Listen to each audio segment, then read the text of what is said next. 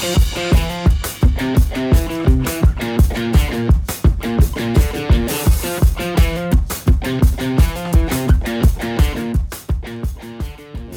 to episode 159 of the Reptile Gumbo podcast. I've got both co-hosts, so that's weird. And I won't lean near the... And Katie decided to try and hide herself in all black. I was so cold. She looks like she's doing poetry at a coffee house. She walked in as a Johnny Black out, Johnny Cash outfit. Just, yeah. Every time we applaud for her, she's going to snap. Shut up. You're such a dick. She's so broody. I just want to take a nap, honestly. But it's 7 o'clock at night. So at this point, a nap would just be sleep. Oh, anywho, Katie, you ready to do some sponsors? I'm not. Okay, well, I'll do our first sponsor. Our last show that we put out was some interviews from the Reptile Show in Bryan. College Station. Sorry, Bryan/College Station. The show's in Bryan. It's in Bryan, but half people stay in College Station because it's the same fucking place. It's throw a rock. And you literally drive down the street in College Station to a sign that says "Welcome to Bryan" while you're still on the There's no like delineation. Yeah, you're just like there. Yeah, it's one big blob. Well, that's why it's all said in like a slur together. Right. Bryan College Station. Bryan College Station. Like hey, it's Lana. Lana. We miss Poseidon. She can't walk downstairs. Have you seen him? She has fallen downstairs twice in recent history. Am I supposed to be surprised? No, I'm just stating a fact. I've met her. Y'all leave her alone. So anyways, no, we really miss you, Lana. I did get to see Lily again this weekend. She was at the show. It was funny. She was sick, but she was there. So we hadn't seen Lily at a show in forever, and she was at the Bryan College Station show, and I watched so many people come up to her as if they are seeing her for the first time in years. Yeah. I about tackled her from across the room. Right. And I'm pretty sure that our kid almost cried when she saw her. Like, she was so excited to see her. That is Lily, our friend from No Drama Llama, and then Lana, who used to be our friend from No Drama Llama, but now she's a Yankee, so fuck her. Well, she was already Yankee because she's from like Washington or that's true, Oregonia or Oregonia Trail, something like that. So, anyways, back to the north of I-10. You're fucking Yankee. Herp shows. Let's go ahead and give a rundown of what we have coming up with the Herp shows. Waco, Texas is March 25th and 26th. That's this weekend. It is. You're off to Waco. We ain't coming out. How long of a ride is that? 3 hours. Is that? I thought it was. Maybe it feels like it's farther from here. It's because it's literally the middle of Texas, and is it west? It's past Austin. It's east of Austin. Okay. And they finally finished all the construction after like 60 years in Waco. We'll start some more. Yeah, so it's a little better, but it is downtown Waco, so it's kind of a. But there won't be an Iron Man this time. Yeah, no, Trump's having a rally. Is he? Oh, he's supposed to get arrested, isn't he? So. Yeah, at the well, he came out and said I'm gonna get arrested on Tuesday, and they said, well, we're not gonna do what you said, so they didn't arrest him on Tuesday, some crap like that. But anyway, he's having a rally at the airport. Is he planning all his rallies where Herp shows are? Because this is the second time. That's twice. At least this one's not literally across the street in the same complex. We don't get shut down, right? Shh. It's true. Even though that was one of the best shows I've ever had because I was so exhausted because people were like coming in. I gotta buy. It's only have one day. It was a I gotta buy. longer show. Trump's shutting things down. Oh my god! All right. Anyways, Waco's this weekend. And if you're looking for a high quality PVC rack, look no further than Lone Star Reptile Racks. They will offer a variety of sizes for all types of snakes, geckos, rats, and more. You can even order something custom. Shipping is available, or you can plan to pick up at Waco. Well, maybe not Waco. No. But further down the road at some other shows. At the other shows I was about to name. And you can visit lsreptileracks.com to reach out to Lone Star Reptile Racks and place your order today. You kept going away on my phone. Okay, anyways. So yeah, see Robert about shit. If you want him to make shit for you, he can make shit for you. I can make you a giant shit if you wanted that looks like it. We gotta plan something for me. We'll talk about that later. What? Oh yeah, they're in the chat. Yeah, we'll talk about that later. April 1st and 2nd is Slidell, Louisiana. Austin, Texas is April 22nd, 23rd. And then back home, Pearland, May 6th and 7th. I'm excited about the home show. Lee and Amanda, are you guys going to be in Waco? They are going to be in Waco. Good. I'll actually come talk to you, Lee. College Station was stupid. We will not be in Waco. Robert will be. Sunday was not a great day. But yeah, the Pearland show is May 6th and 7th. We're excited. That's our home show. And then Lake Charles is June 3rd and 4th. That's exciting just because we haven't been to Lake Charles in literally years. But are y'all coming to that? I will. It's June 3rd and 4th, I may. I don't know. My brother may be in town. So James is definitely coming. Yeah, I'll be there to help you. Well, James will be there for sure. Although we may just come over for the day anyways, and they may go from their home. That's a good thing. It's only 2.5 hours from here. Yeah, I know on Sunday, Josephine and I have to leave and come back early because we're going to see Wicked that night with her Girl Scout troop. So cool. Okay. And then Conroe, Texas, June 10th and 11th. That's Katie's birthday weekend. My birthday is on the 12th. It's on Monday. It's funny. Both of our birthday weekends fall on Conroe every and time. our child's normally falls on New Orleans. Which doesn't exist anymore. Shreveport is June. That is what was the Longview show, but because of scheduling stuff, Shreveport, Louisiana is June 24th, 25th, and then back over to Slidell, July 22nd and 23rd. So that is the list of Herp shows coming up. Check out Robert. He'll be at looking at all of them. He'll be at all of those. Yeah. The only one I don't do is Oklahoma City, and I think that's in like July. And that's too fucking far away. Yeah. I'm not going back to. I've decided I'm not going back to Oklahoma. Nope. Now that our friends are moving here, I don't have any reason. I have no reason to go to Oklahoma. I'm not even from Texas. I'm just buying into the whole I live in Texas now. I have to hate Oklahoma, so it's fun. But I've been there, and there's a lot of nothing up there. For anybody that's listening they're not listening from Oklahoma. They don't have internet up there. We're good.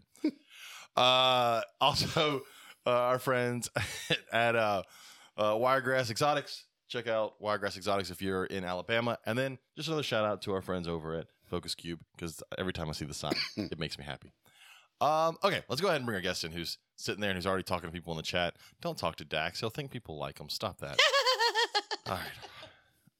Our guest is Nathan Katz of the Retic Lounge podcast and Katz Reptiles on Instagram. Yes? Yes, sir. I got it. I was afraid I was going to forget it. Oh, you're so funny. He's also a bald barber, and I don't trust a bald barber. If he's a bald barber, that's the guy I want to go to. That's what I go have done at the barber. That's my clientele right there. So yeah. I'm happy. Nathan's like, I can make you as smooth as a baby's bottom. But he's probably nowhere near here. He's nowhere near here. Yeah. Nope. Salt Lake City. Yeah, that's been there once. Never been there. Yeah, I had too far away. The last job I had before COVID, we had a branch there. Too far away. I'm not going there. Yep. So Nathan, how's it going? Pretty good. Yeah, pretty good. Long day of teaching, but excited for this podcast, and then I am recording with Lucas right after this. So, what do you teach? Barbering. I told you. So I teach at a barber school. Did you just work tell at me a barber like shop. right now? I just said he's a bald barber. I know, but did you just say that that's what he teaches? But what else? He could be a barber on the side. I mean, you do a lot of shit on the side. I do both. That's cool. I thought maybe he taught like elementary school art or something. Yeah, I don't know. Nathan, you give off elementary school art teacher vibes. I mean, there's like a badass dragon picture on the wall, and welcome leave back. me alone. Maybe go ahead. I had a long day. Okay. Let the man finish his statement. 3rd grade sucks. All right. No, I teach barbers. I work at a barber shop here in Salt Lake, and then do the reptile thing on the side. That's cool. Yeah. Teaching a lot of Mormons how to cut hair. James. What? Don't be ugly. Not being ugly. He's not totally wrong. It's full of Mormons. Don't encourage him. That's like, I'm in Italy, but I'm not going to say anything about Catholics. It's full of Catholics. Fair point. Okay. So, anyways, we're not here to talk about his barbering skills. Barbering. Just sounds weird. We'll keep it simple. But you do have a podcast, and we can talk. Speaking of your co-host, we will be talking to him. My co-hosts never know who I have booked. We'll be talking to him in 2 weeks, by the way. No, who is that? Lucas is his co-host for his podcast. It's cool. You'll meet him in 2 weeks. I don't really listen to anything anymore. I'm aware. I'm just a talking head, and both y'all are just here. Yep. I'm just looking at this person who caught a baby plain belly water snake, put it in a tub with some dirt and some grass and some sticks and a blackberry and a raspberry. No. And are like, it hasn't eaten any of the food we gave it. We've seen that before. We've seen something like that before. That's a blackberry and a raspberry. What? That's got to be a repeat, because I remember us talking. It's been on this podcast before. We talked about someone putting steak with some I think berries. there's a grape up there too. So, are any of y'all comedy fans? A huge comedy fan. So, like, just from this perspective, I haven't watched much of this, but this looks like the reptile version of Legion of Skanks. Yep. Like, just how you guys are set up and, like, how shit's rolling. So, never thought about that. I agree. Robert's pretty skanky. Yeah, you know. Well, at least you went with Robert and not your wife. Good call. I don't have to sleep next to Robert later at night, so. Anyways, so Nathan, what do you keep? So everybody can know if they don't listen to the podcast, and then we'll talk about the podcast. But I mean, it's called. So I keep super dwarf reticulated pythons. Awesome. I've been keeping them for 7 years now. Super dwarf. What made you pick? I mean, because they're not 20 feet. Okay, that was going to be my question. James knew where I was going. Did you pick dwarfs because you prefer dwarfs, or because it's better for you to handle by yourself? I had some good mentors here. So I started off with ball pythons, kind of like everyone. What a loser. Sorry. Yeah. I mean, I don't keep them anymore for a reason. He evolved like the rest of us, James. You still have ball pythons in your house. I don't own any. That's true. Your wife does. Yep, go ahead. Go ahead. Sorry, Nathan.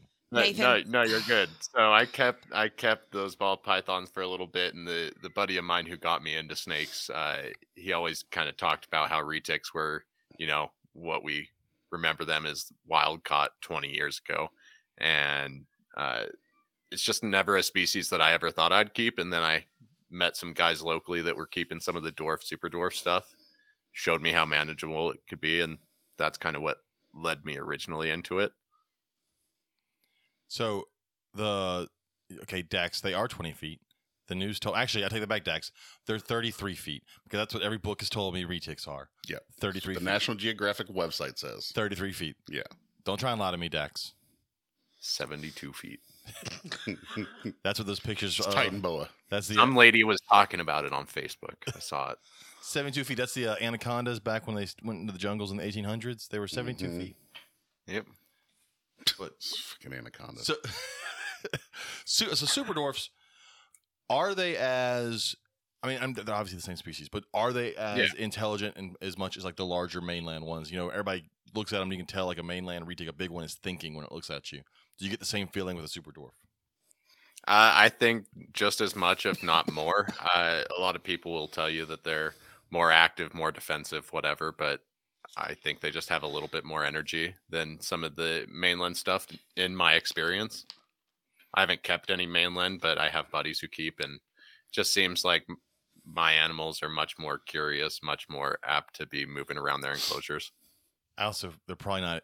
You got to figure super dwarfs aren't getting as fat as many people's mainland retics are getting. Well, I mean, I hope people are keeping their mainlands a little bit better now. No, it's still humans. They're not. I mean, there's some keepers striving to be better, but then you see the typical, I want a monster in my collection. Yeah, I want this fat, large thing that I can go, look what I did. I'm a good keeper. At the risk of sounding like I'm stereotyping people, it's not stereotyping them on anything other than how they approach my table. Certain questions, and I'm like, you just bought your first reticulated python, didn't you? Yeah. Oh, yeah, man, my first snake. I don't want whatever's the biggest. And I can always spot that guy a fucking mile away. Because he's got to feel manly. Yeah. Walks up. He, carries himself like he's the shit. And he's really not. Right. And then he's like, I literally had someone this weekend ask, what do I do if it bites me? I don't know if I can bleed. Stand there and tell it, let's go. Yeah. I mean, and then about that time, that anaconda bit that guy on the neck right next to us. So we're going to get into that later. Yeah. We're going to get into that one later for sure, because I want to talk about that. So that was a full-grown yellow anaconda. Intrepid Exotic said we caught a wild retic here in North Carolina. It was 42 feet and was eating the milk cows. Oh, shit. See? I believe it. Doing the Lord's work. They weren't Chick-fil-A cows. Right. They weren't. They were the not the Lord's cows. Nope. Oh, man. Yeah, retics are a weird thing. I still sit on the fence. So look, we've got friends that breed mainland retics. I mean, yeah, I know friends. Dak. We've got an associate that breeds mainland. He's a Yankees fan. We can't merely be friends. But I'm still torn on people selling mainland retics as pets. Now, as pets, there's very few people I feel like that are actually looking for something that size to be in their home. Well, there's very few people that are able to keep something even half that size in their home. Mm-hmm. Now, granted, when you look at the stuff that Dax has on his table, a lot of that stuff is higher end stuff, and so that is not the impulse buy. Let me get this mainland retic for $150 off someone's table. But those are the ones I really worry about. Is the folks that I see so many people buy these cheap retics, and then you don't. I guess the good and bad thing is you don't see them really as adults. So maybe there aren't a bunch of 15, 16 foot retics just out there being owned by idiots. But I guess that's kind of where my focus is changing, because I want to be able to see my animals being posted, like I am 7, 8 years down the road, 10 years down the road. I want to see these animals throughout their lives. So, I mean, for me, that's a big reason I'm going the super dwarf route. My female is only 9 foot that's produced for me a couple times. So, I mean, for me, that's super manageable. That feels. We can totally own that. Oh no, I can own a super dwarf retic. They're more expensive than I want to pay for one right now, but they're cool, and that's one. So the Reddies asked, are they a natural species or a bred down like a miniature poodle? No, they're based off of the island species. So like the mainland. Yep. Whenever we talk about mainland retics, we're talking about what everybody pictures as a retic, big fucking retic. But there are several island species, or I guess locales, not species, locales or subspecies or whatever, that are they're naturally small. And Kalatoa, Madu, Karampa, those are the big three that are going to be the smallest. The big three. The big small three. The big small three. Now, I do know, I've heard, and I've mentioned before, that the trick, though, when breeding, because like with a lot of things in reptiles, someone buys one thing that may be pricey, and super dwarfs are still somewhat pricey, right? They're not super expensive, but they're not mainland cheap prices. So you'll see someone buy a super dwarf, and then they'll buy a mainland and breed it together, and go, I've got super dwarfs, when you don't. You don't have super dwarfs. That's not how that works. There's certain times that's appropriate, but that's like when you're pushing together like new genetics into super dwarf, and there's still ways that you want to try to push that breeding appropriately, so the size is also taken into consideration. So a super dwarf is its own thing. A locale, yes. Yeah. Okay. It's an island locality of reticulated python. But like you just said, you don't take a dwarf and breed them and get a super dwarf. Like, no, that's a dwarf. No, it's not. No, it's not a super form of dwarf. Okay. But you'll see, because there's people out there that are like me and don't. That's a common. Like, I feel like that would be a common misconception. Well, because we throw around these words, super, like when we're talking about incomplete dominant traits, right? Two incomplete dominant traits bred to each other. It's a super of that. Why is it always got to go back to genetics with you, James? Because that's what we're talking about. And that's why information like Garrett's put out, and then information like Lucas and I are putting out on some of these animals, it helps clarify the market, and when you're getting into these animals, being able to make somewhat of an educated decision on what you're buying.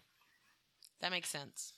And I've heard that if you want to have them smaller, that the female has to be the super dwarf, right? If you breed it to or it has to be the dwarf if you breed it to a non-dwarf, right? That if it's the female is the dwarf one, it will stay smaller. So that's typically what you're hearing. There's going to be people that argue that you can get the genetic potential for large snakes still within that pairing. But from what I've seen in my short time in this, side of the hobby, I feel like the females do produce the smaller offspring if you're using a smaller female. But if you want to really do it, just buy two dwarfs.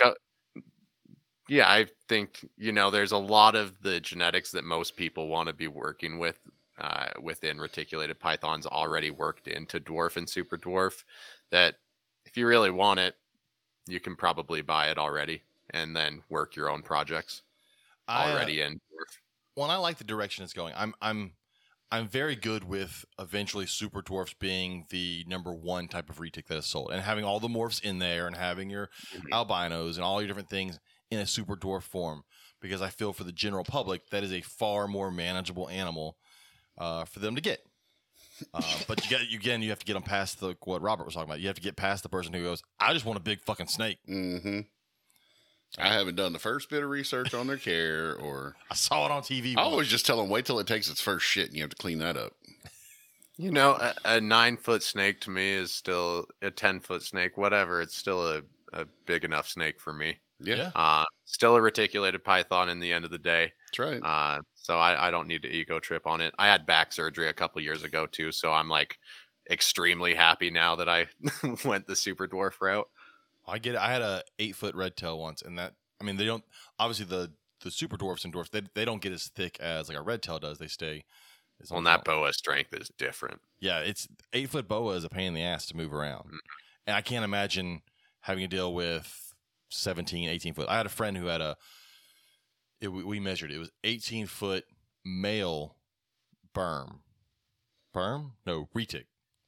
Berm. Berm. It was a berm. It was a berm. I just had to, the big ass one that Beanie had.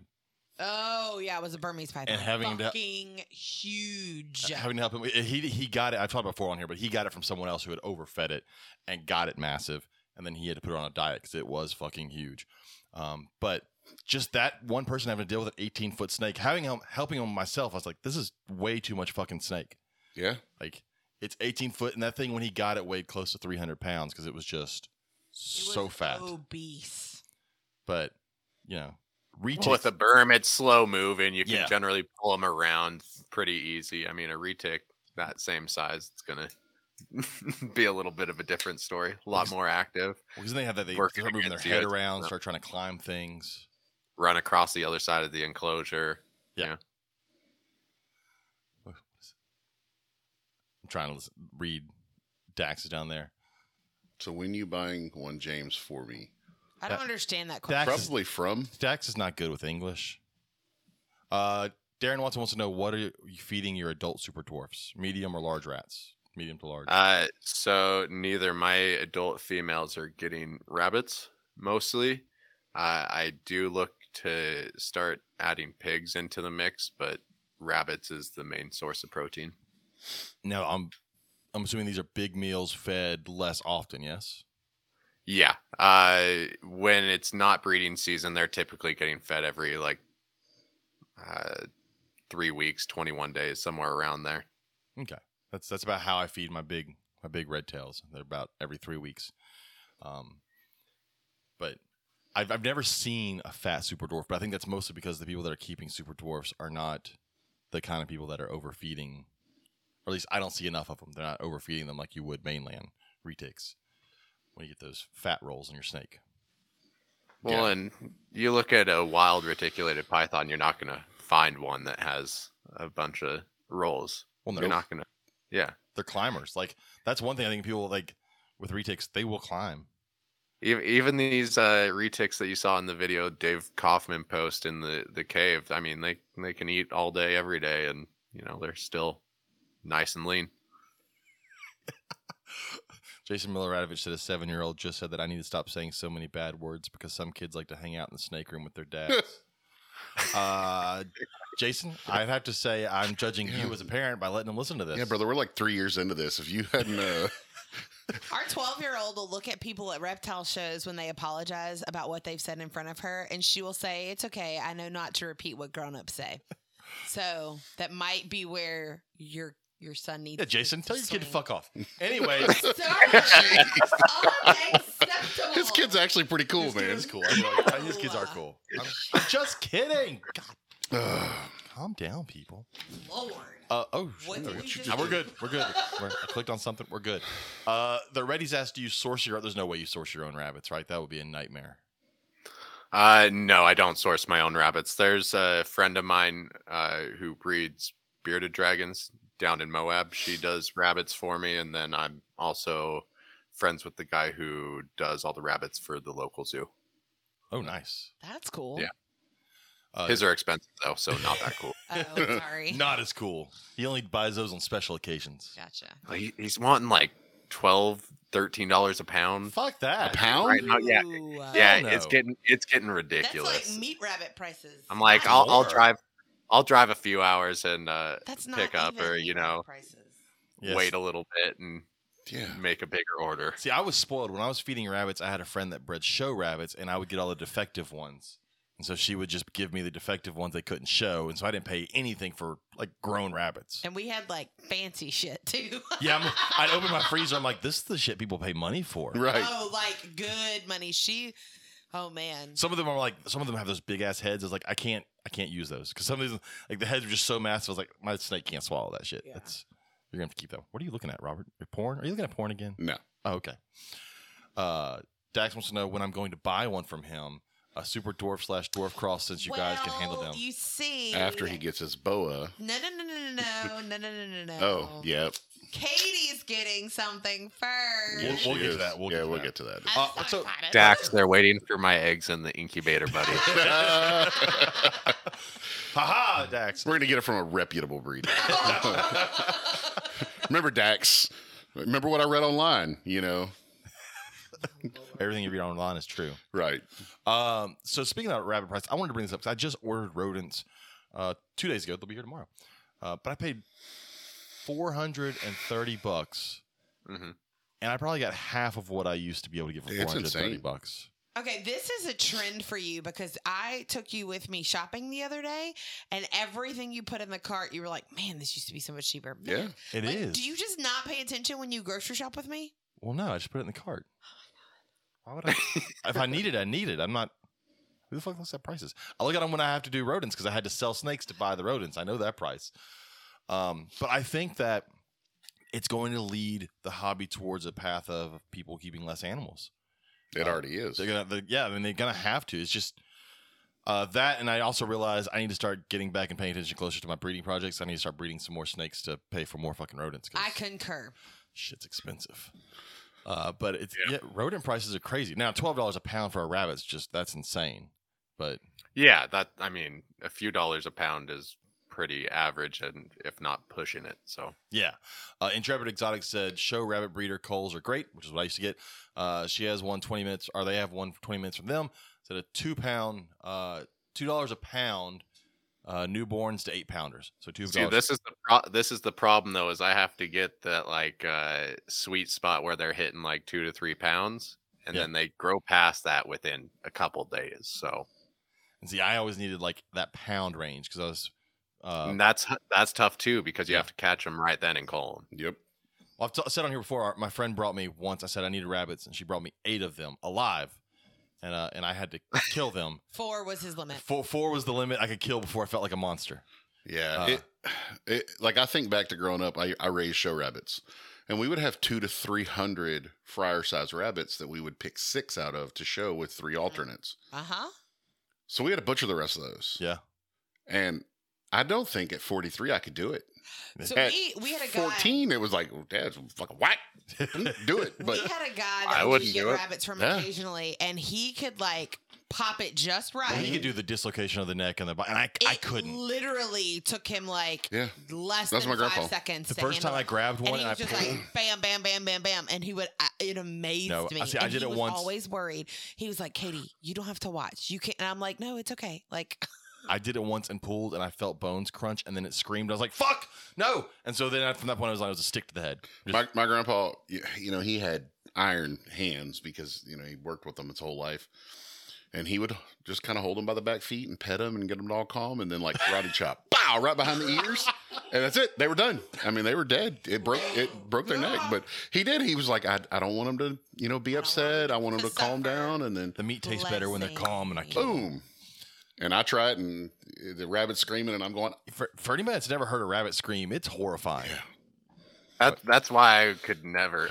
I've done it with rats. I could never with rabbits. He would actually cover the other cages so that they couldn't see their friends being killed. Yeah, no. It's the toughest man I ever knew in my life. So sweet. See, when she brought me those 8, 4 were in one cage and 4 were in another cage, and they're all staring at me on the back porch as I'm bashing their friends' heads in. I'm telling you, after the 4th one, I looked at that cage. I was like, "Nope, not doing it. Can't do it." She took him back home with her. I told her, "You have to take those with you. I can't do it." Did that blanket help with the others not hearing the screams from the other rabbit? So the way he did it, because he had been doing it for 50 years, and they never really screamed. No sound. Yeah, they never really screamed with him, and I think that was part of why he would calm them down. Because a rabbit will fuck you up. Oh yeah, they'll get you. Yeah, those claws even coming out of the freezer. Yeah. Those back feet are no joke. Yeah, and But I had to handle a lot of those rabbits because as show rabbits, you can't have them just be crazy when you grab them. And you don't know which 6 you're taking until like 2 days before the show because it's all you're weighing them and you're looking and I mean, because they have to be almost identical, don't they? Not almost, they have to be identical. Yeah, to win within a couple of ounces. Yeah, because they weigh them all. The judge feels them for confirmation, and it's and they have like a range they have to be in. We had a neighbor whose kids showed meat pen rabbits. Yeah. Yeah, and then when they got rid of the rabbits, for part of my college, his rats moved into our house. Yeah. Anyways, so this is another one. Miloradovich said that rodent sizes have gotten stupid too. Everything is smaller, which is so true. And also, I'm gonna go back to blaming ball python people. I can't order fucking small rats because they're insanely priced. Because that is that sweet spot for ball python people, size wise. And so it's ridiculous how much the price of a small rat is compared to other things that are comparable in that size, even to like medium rats, which are bigger, but they're not as in demand as small rats. Oh, that makes sense. So this last order, I had put small rats on there and the price was so much. I was like, all right, we're taking them off. And I was like, all right, we'll get some extra large mice and quail. Because I could get extra large mice and quail that were close to the size that were much cheaper. And I was like, I'll just feed this to the ball pythons. Because I have four ball pythons. And it's the only reason I was getting small rats for those assholes. But they're getting quail and extra large mice. That's it. Because it's just too much. Yeah. I can't afford it. Yeah. All my snakes love quail. I keep retics and everything's, eating large or rabbits. So I have to keep, my collection lower just because of the pricing of rodents more than anything.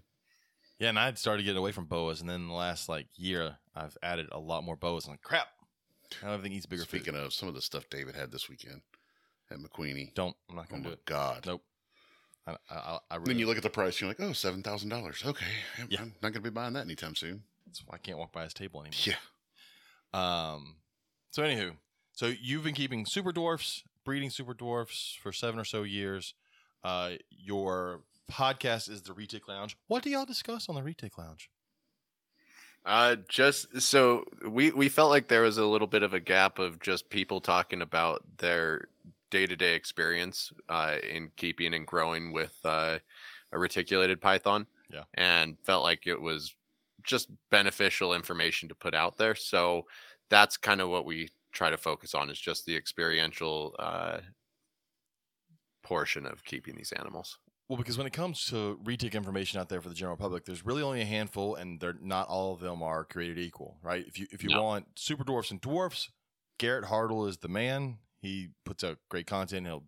He's the one to go to for information on dwarfs. He helped decipher everything. I got in a year or two before he started putting out videos, and I had heard about these percentages and tried to get something as small as possible, but he really helped clear everything up, identify bloodlines and where all these animals were coming from. So he was big in terms of the dwarf, super dwarf stuff. And then on the opposite end of the spectrum, and I guess we can talk about it now. There's someone out in California who, again, I always say it's not the most intelligent person in the hobby that spreads information. A lot of times it's the loudest person. Mm-hmm. And in this case, the loudest person got a fucking TV show. I was just going to say. Fuck it, I'll say names. I don't give a shit. This is a bad day to be on the reptile gumbo. Jay Brewer, who is famous for his videos of him doing stupid shit with large retics at his zoo/store in California, now has a TV show apparently coming out, and it's not going to paint our hobby well. I don't care what they do. It will not paint our hobby well, and it will definitely not paint retic keepers, because that's, let's face it, they're really going to look at the retics. Because they're big. And I mean, he's got retics and alligators. They're going to look at that shit. Right. But it's really not going to paint monitors. Yeah. Well, there's always that stupid video clip that goes around with him in the cage with 8 giant mainland retics striking at him. Tiger coming at him, yeah. And of course, the general public sees that, and they don't know any different. They don't know that he's a fucking moron, or that other people are keeping these animals properly, and this is not it. But he's got a huge YouTube and now TV presence. I'm very worried about this.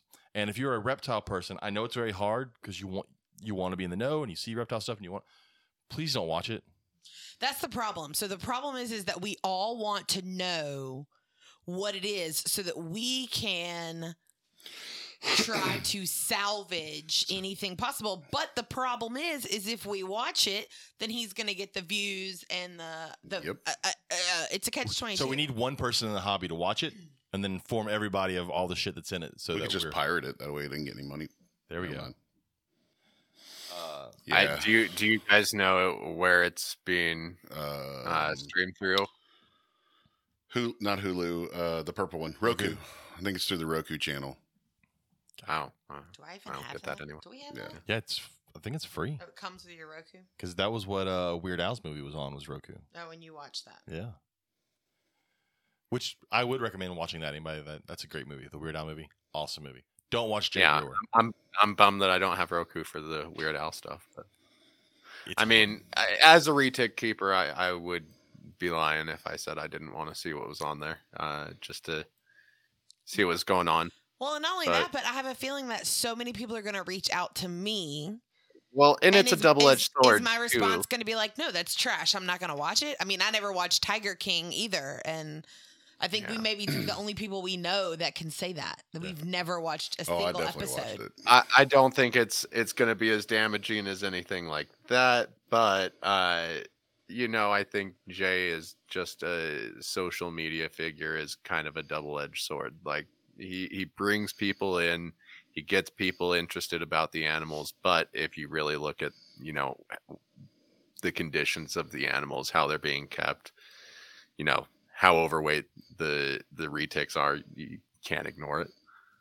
But the problem is going to be the general public sees that he has a TV show, and however he is keeping them has to be the right way to them. Because they put it on a TV show. Yeah.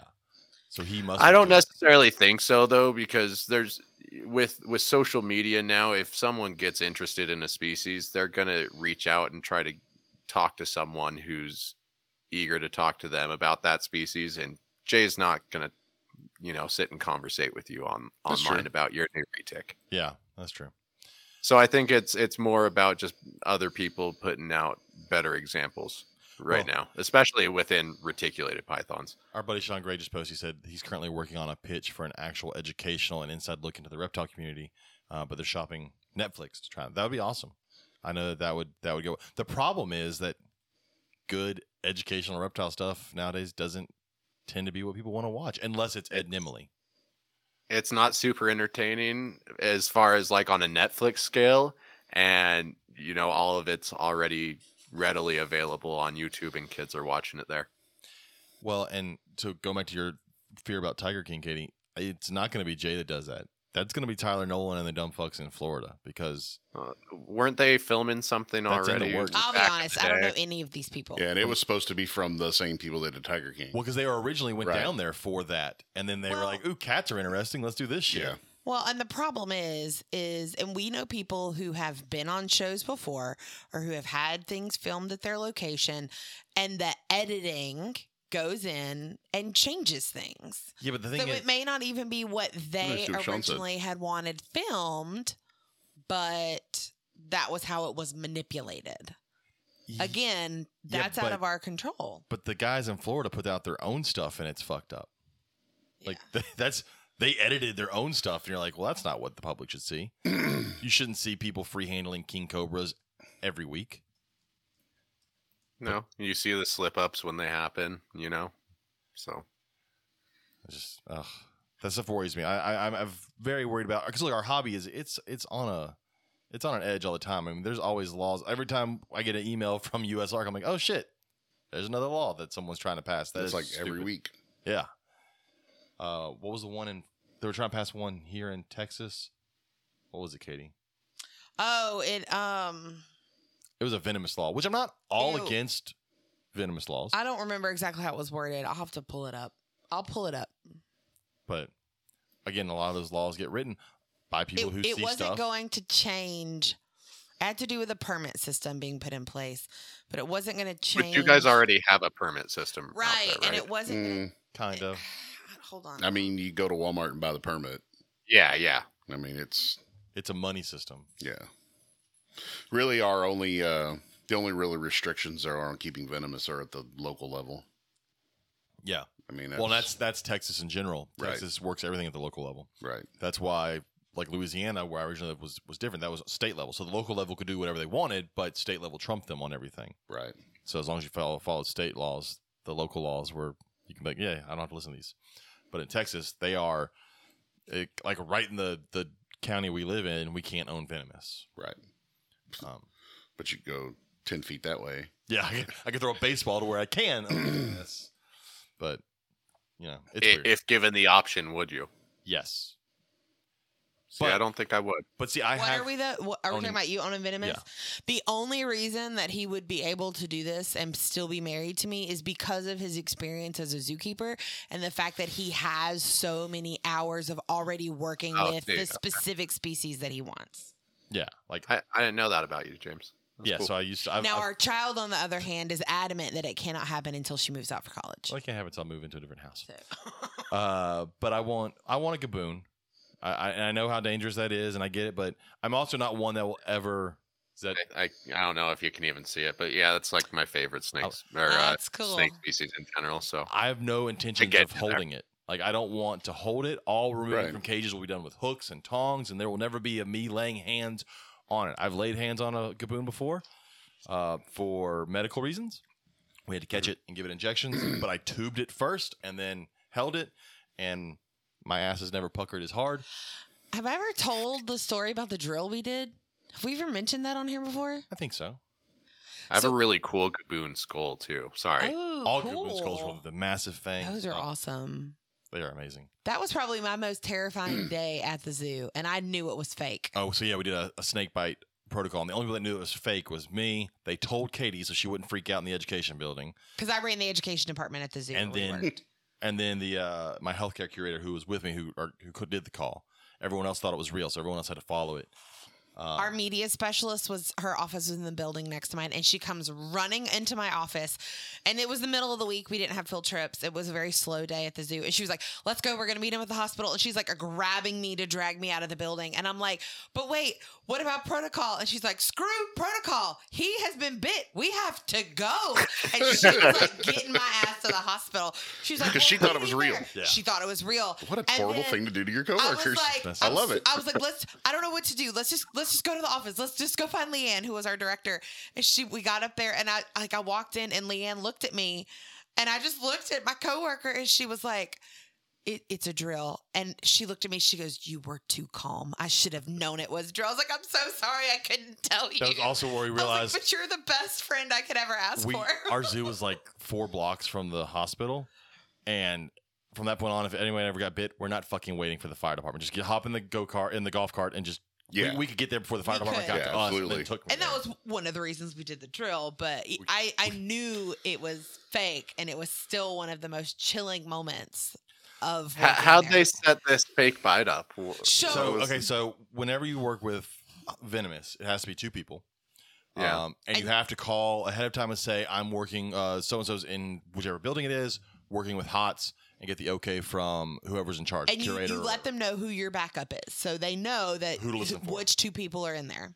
And then we got in there, and then we stood there for 10 minutes. It was probably a good 10, 15 minutes. Bullshitting, trying to waste some time. And then you hear the other person come over the radio with the code for snake bite. So it's not even, because he's the one that called and said they were there, but then the other person is doing the call for the snake bite. And like my heart, like even now, I'm still just like, ugh, it was a rough moment. And I knew it was not real. So did your coworkers respond appropriately except for that one?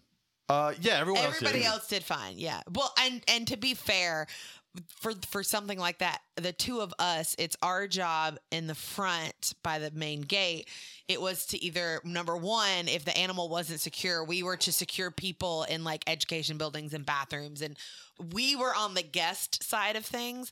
But when she called to say the code, she did tell us that the animal was secure.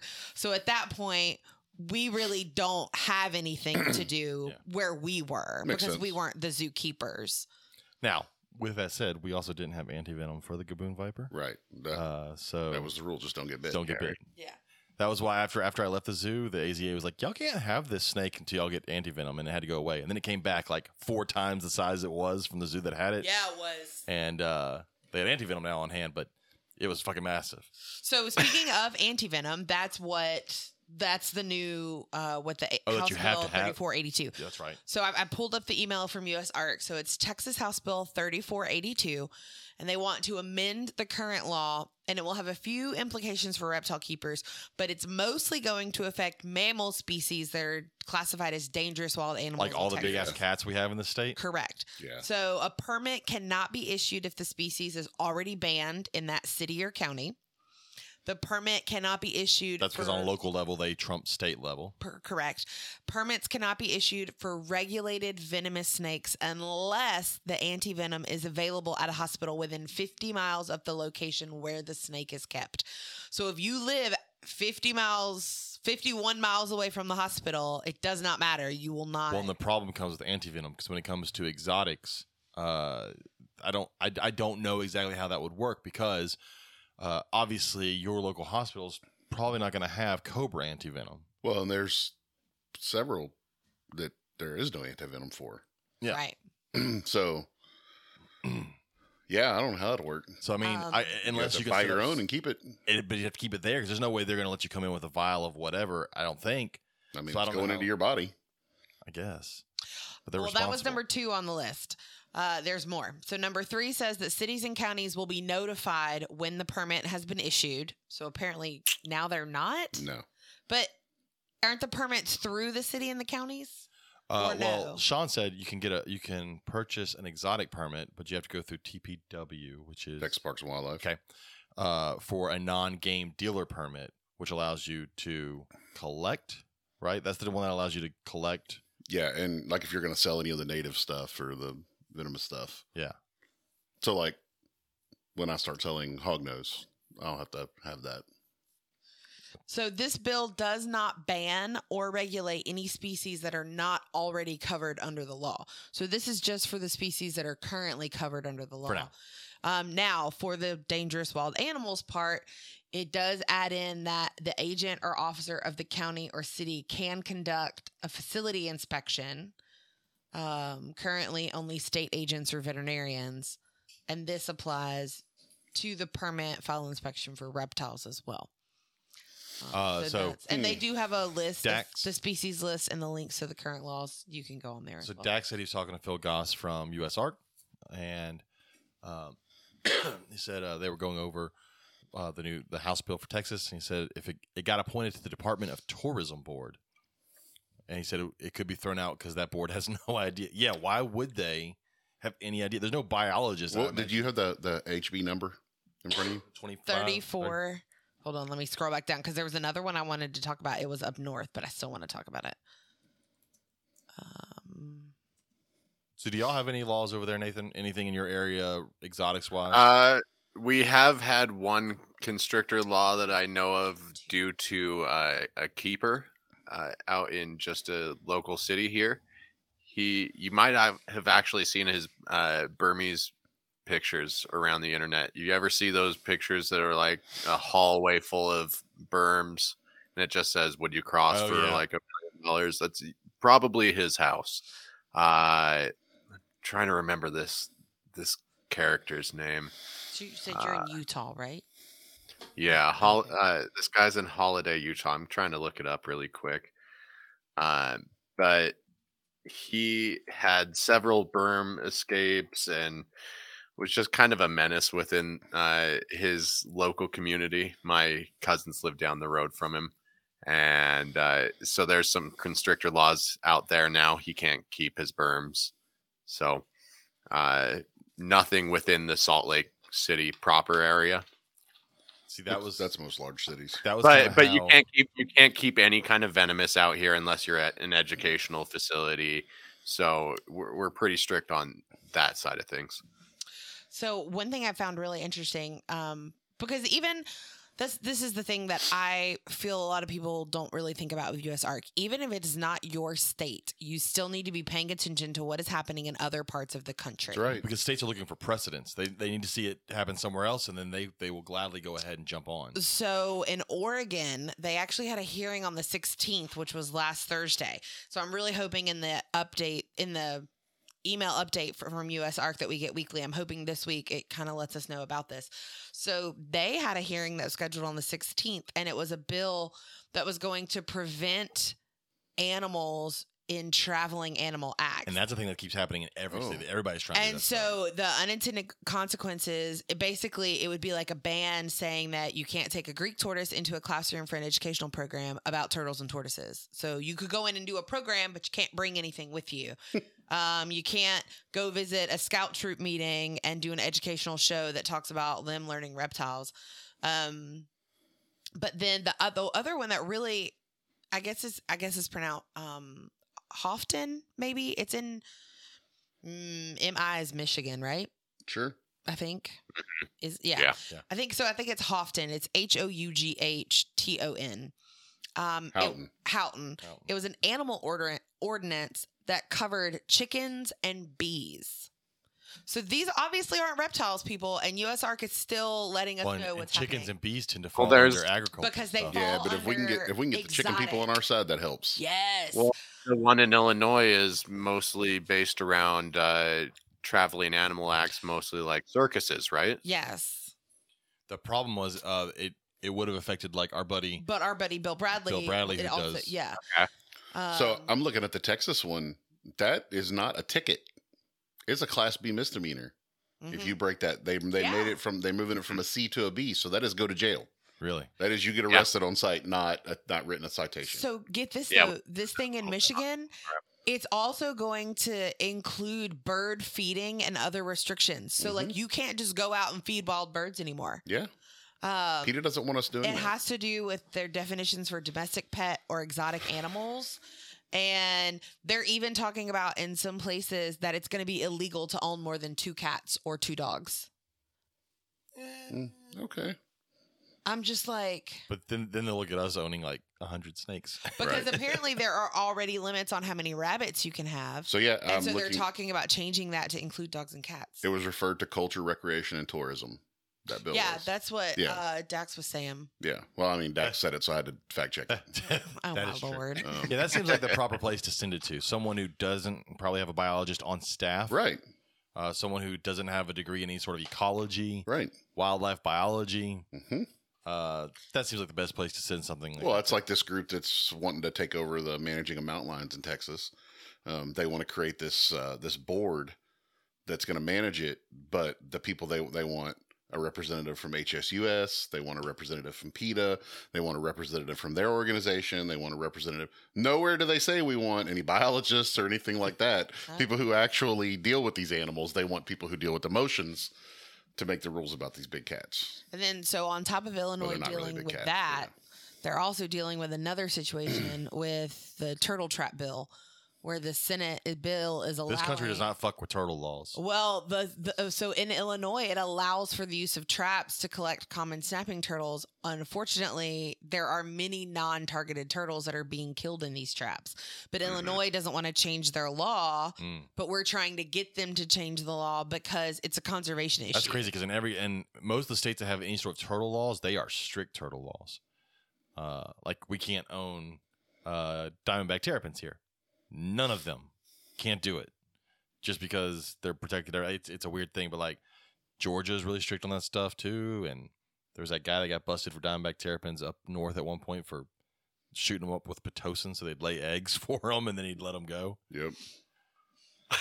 Yeah, he'd collect gravid females, shoot them up with Pitocin. They'd lay the eggs. He'd let the females go. And he was like a well-known breeder for diamondback terrapins. And the problem is they went to go search his house and they didn't find adults. He's a well-known breeder, and they couldn't find adults. And they realized that was what he was doing. He was getting the eggs from wild ones. That's insane. Rhode Island is also dealing with... Is that still a state? I forget that it exists. Yeah, they're still there. Cat liver? Is it like what's the little planet that we say is a planet? Has the animal program ban as well. So does Illinois, and Rhode Island is dealing with. There are several states dealing with the animal program ban. Yeah, and I think they think if we can get in this route, then they do. They go to the easier place. They try to find the easiest place to get in instead of precedents. And if they can set a precedence for something, it's much easier. It's like so all this stuff happening in Florida, and people that aren't in Florida go, well, it doesn't affect me. Florida is like a proving ground for a lot of these things. They want to get it past there, and then they can get it past somewhere else. So they can go, hey, look, we're doing the same thing. We're jumping on. What really depresses me, though, is that so many of these are also traveling animal acts. And yeah, that's why I was going to say Florida's not so much our proving ground anymore. I mean, you're seeing this legislation pop up more and more throughout states all around the U.S. I mean, the traveling ban. As far as like wait, have they had traveling animal bans out in Florida? I don't know there, but I know it's popping up in a lot of places. That seems to be the first in. That's it, because that seems to be the one you keep seeing. USARK sends out updates, and it's always a state with a traveling ban. Well, and then and again, this is the email from USARK. I get their alerts and updates every week, but each one it mentions, this would be allowing for schools to no longer have reptiles come in. This would be allowing. So at that point, what about teachers that have zoology clubs or that have reptiles in their classroom like me? Well, a lot of it comes down to they have to be housed at a permanent location, and that would also be an iffy ground. So Intrepid Exotics said I think almost all those program bans were shot down because there's been several of them. Mm-hmm. But that's PETA. I think that's PETA's first step into trying to, okay, we can stop that. We get that. Well, and this isn't the first year that we've seen them either. No. So. Well, and again, this came out last week on the 15th. I get them on Wednesdays. So I'll get the new one tomorrow. And a lot of them had meetings between when this email came out and now. So I'm hoping that. So I want to get into the question that Nathan came up with for this week, which was what one big push should reptile keepers make to enhance the life and livelihood of their animals? And we had several good answers here. And then we had some like Jason Miloradich's. He said free range.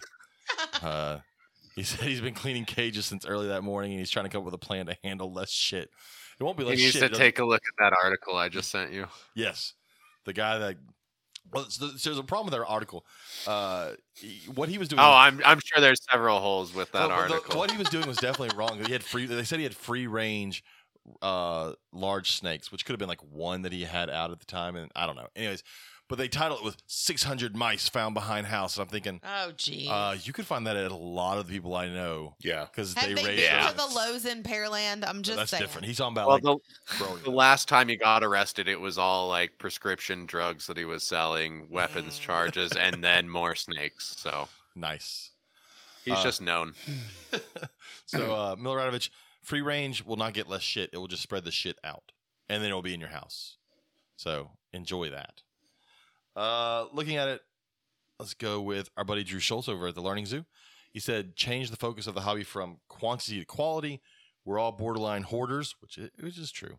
And most people can't give 50 snakes the attention that they could give to 5, which is also true.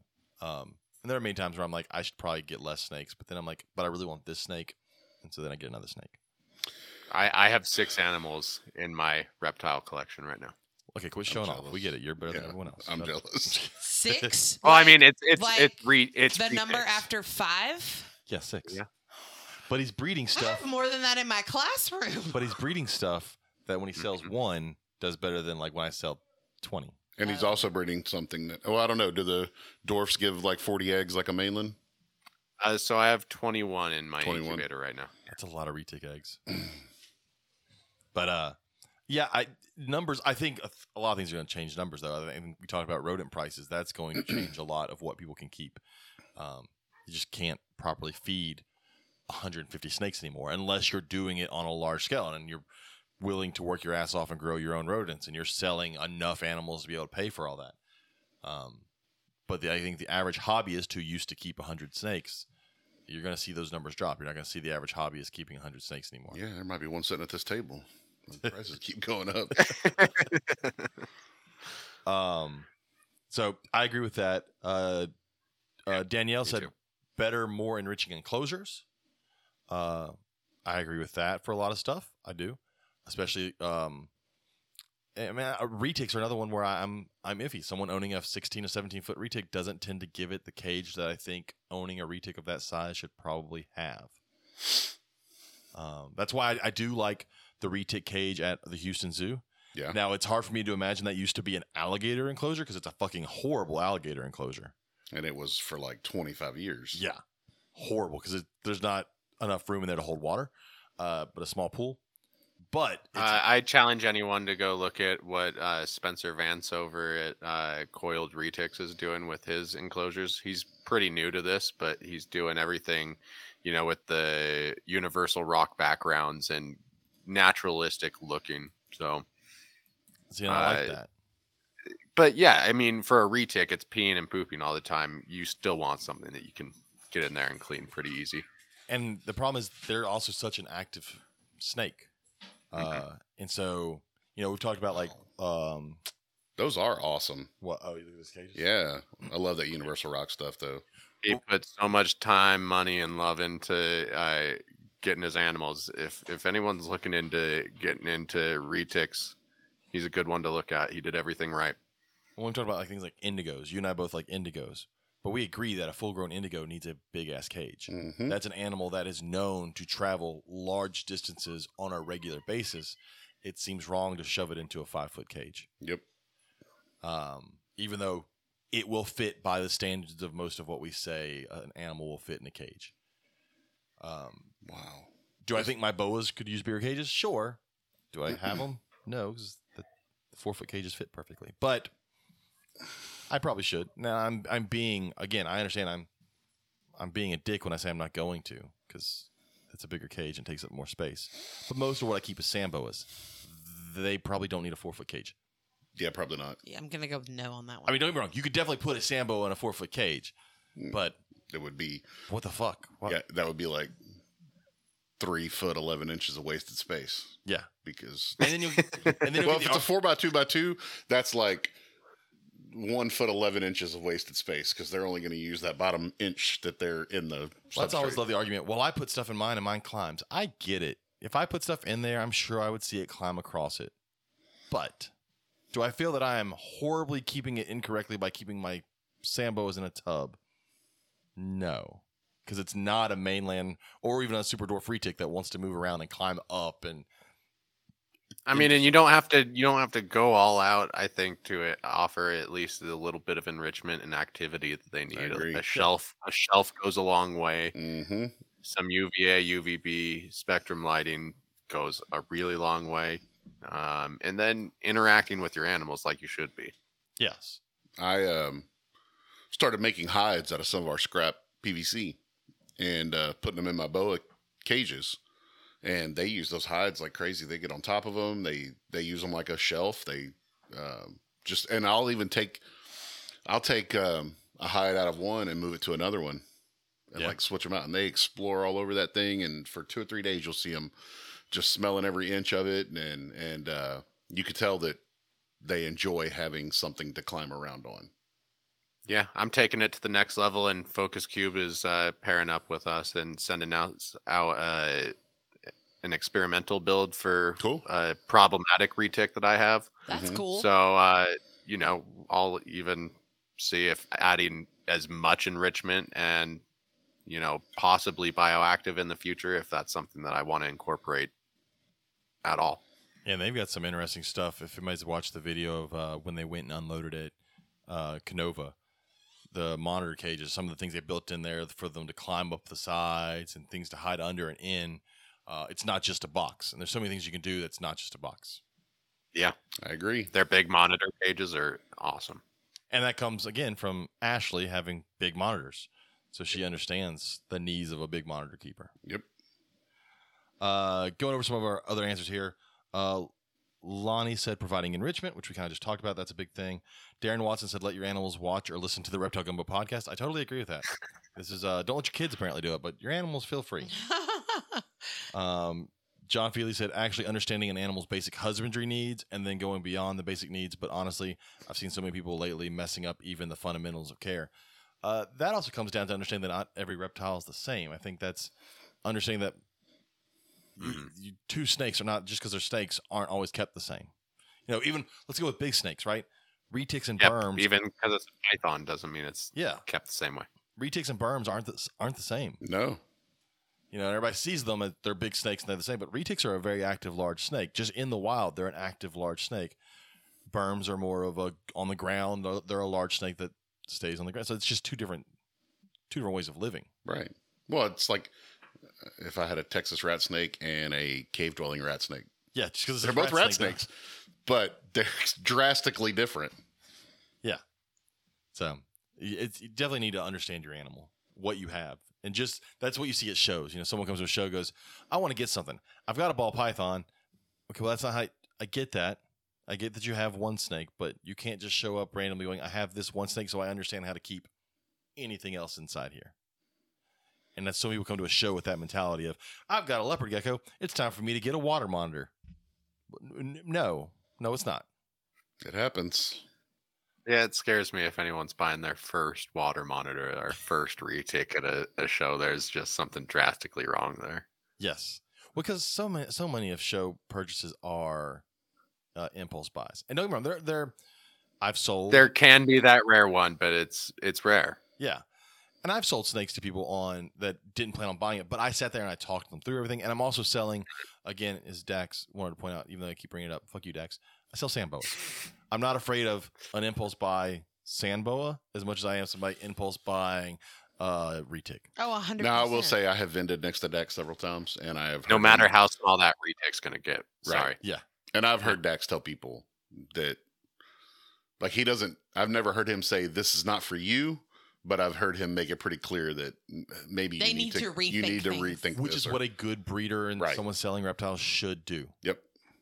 Unfortunately, we've also seen people at shows that don't. And we'll get to your story later about your person at the show. Yeah. Our buddy Victor said provide better enclosures with all the trimmings, UVA, B lighting, hot and cool spots, more terrain for enrichment. I am thinking about trying to put UV lighting into my boa cages, but the problem is I would like to use VivTech bulbs.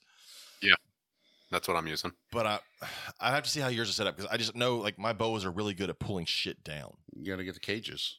Even though like they're really good at wrapping around something, squeezing, and then pulling. You figure that screw's only got a half inch. Yeah, and so I do worry about that. That's why I would love for eventually VivTech coming out with like a puck light type, something slim that I can put right up against the surface. That doesn't give them enough surface to grab and yank off. I've had to put so many heat panels back up after they've been yanked down, even when there's very little, like they're not a ton of wire they can get a hold. They're really good at getting shit off the top. So I would like to, and yes, I could probably put in linear bulbs and all, but I really like VivTech bulbs. So, and then our buddy Lee said nutrition, as in a varied diet in all reptiles, including the gut load for feeders, which is one reason I kind of felt good about ordering quail this time around. I was like, it gives me something other than a rat to give to things.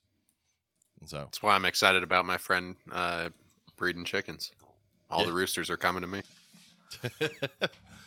So, who is that? I don't know who Facebook user. It says we had our own rodent colonies when we worked with snakes.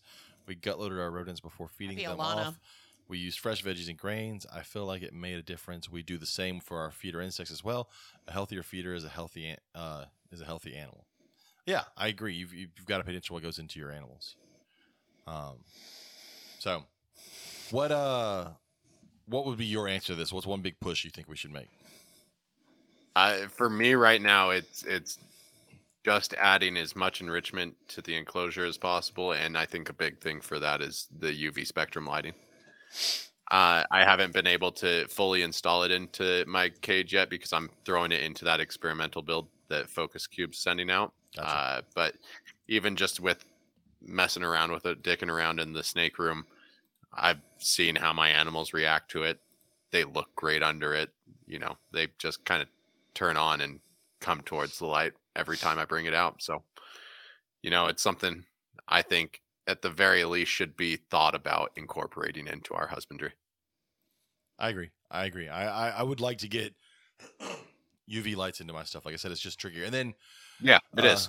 And Robert and I have talked about before with racks. Look, I like my racks. I'm not going to get rid of racks for certain things, but I would like a rack eventually that we could do it. And it's just the technology that we want to be able to do it is not there yet. But have you seen? I believe her Instagram is Show Me Kitties. She does hog noses.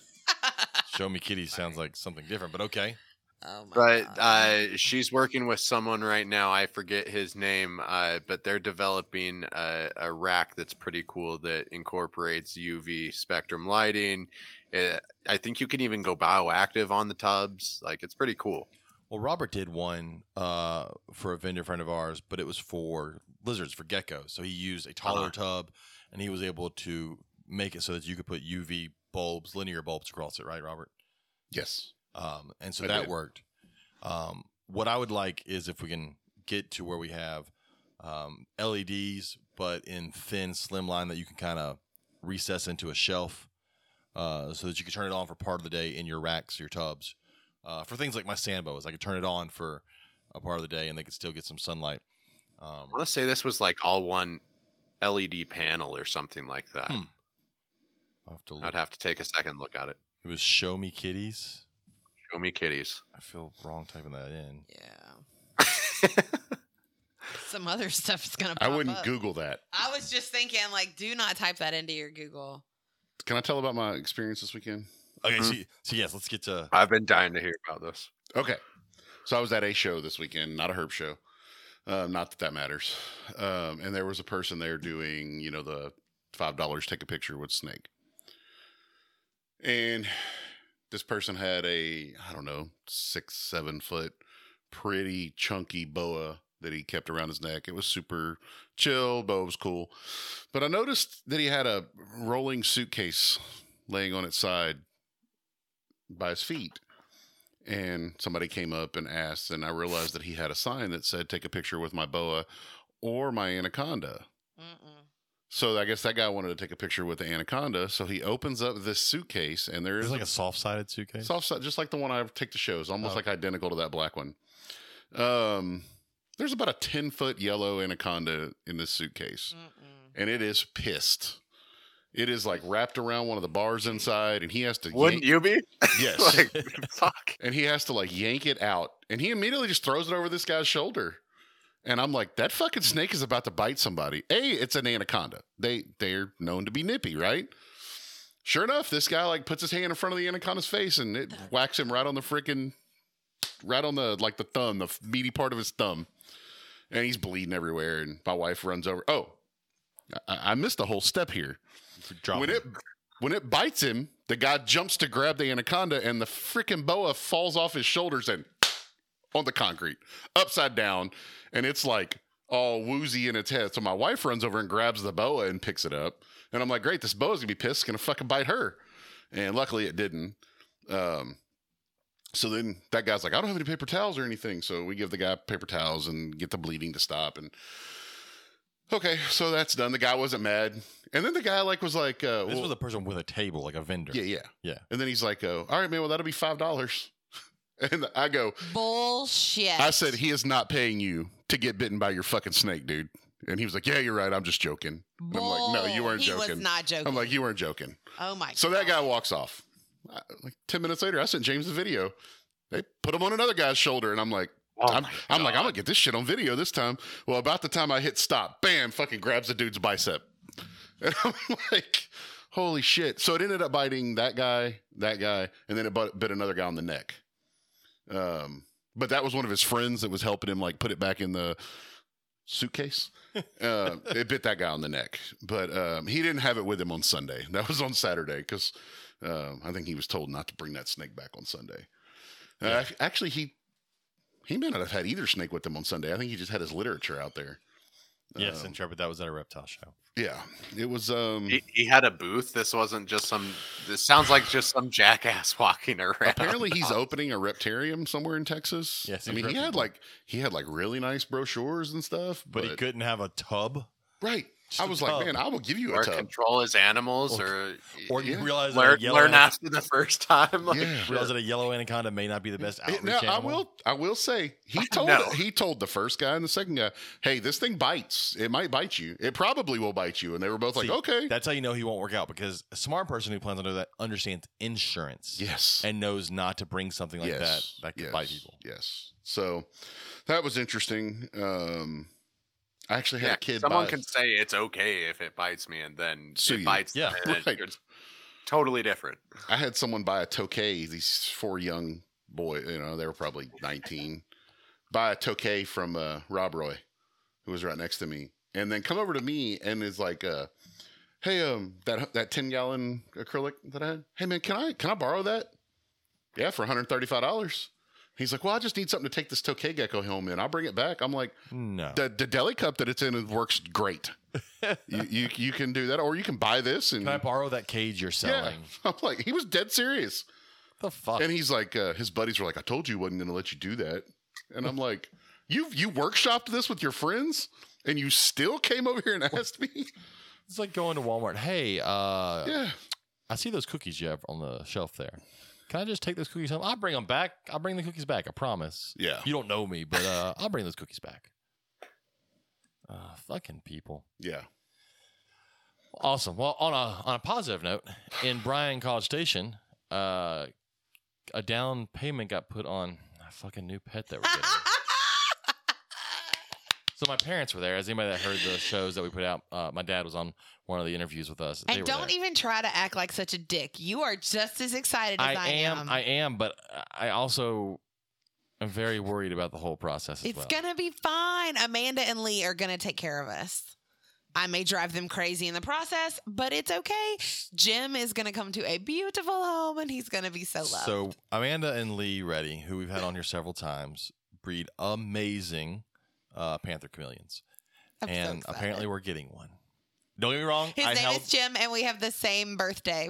I held him at the show. He's anybody that's watched our shows before and has seen when they take out their big male. So pretty. It's his son, and he looks so much like him, and he's going to look amazing.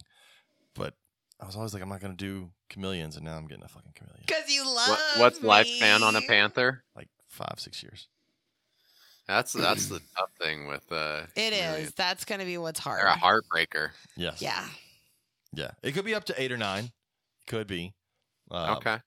That's longer for chameleons, because don't most species only live a few years? 5 or 6, but Amanda and Lee said it could be 8 or 9, which means it's probably 5 or 6.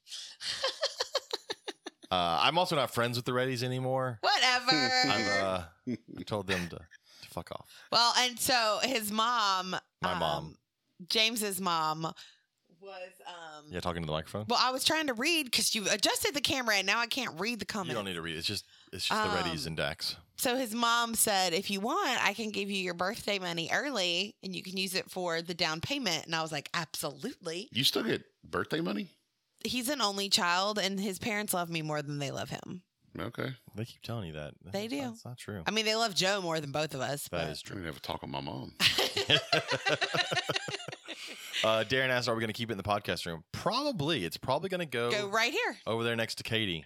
I'll shift stuff down so you can see it. We got to get a cage built. If I only knew someone who made cages. Yeah. Who wasn't crazy slap busy. You want to slap them. Don't slap them. Who didn't just get a laser. It's interesting. Do what? What? Nothing, Robert. Nothing. No. Just need a cage made. Yeah. By somebody. Oh. He's going to add me to his list. I just got a 30-day ban and talk about Alvin. All right, we'll talk about that one in a second too. Yeah. So we got to get a cage. We got to get a mister. So we got to get a mister for it. Yep. And we got to get it all set up. Yep. And then he can come home. And then he's going to come live with us. We'll post a picture in the discussion room. James got some good pictures the other day. I did. I made sure to get a picture of it so we can show people. Yeah, or you could just take Darren's tank and a heat rock. That's all we need. Oh, yeah, Darren. works for me. And a big water bowl. I'm too extra. Because that won't work either, by the way. I know it won't. I'm not a you moron. You can mount your heat rock from like the side or something. So you can climb it. I'm not a moron. Although I did have a minor heart attack today when my crested gecko decided to slam himself on the front window of his tank and made everyone around his tank in class jump. Again, I'm amazed that those things survive. That may be the dumbest reptile. We've never seen him just leap across his cage like that. Hognose. Yeah, hognose are pretty stupid too. But like, cresteds will just jump into space. They will. Just off of you into space with no plan of catching or grabbing anything. Just into space and hope they don't die. I don't even think it's in their thought. I don't think they know what dying. They just go for it. They're not afraid of dying. They're too stupid to be afraid of dying. Makes you wonder, where they're from. Do they just yeet themselves off? No, I think I think the small population we started with were the fucked up dumb ones.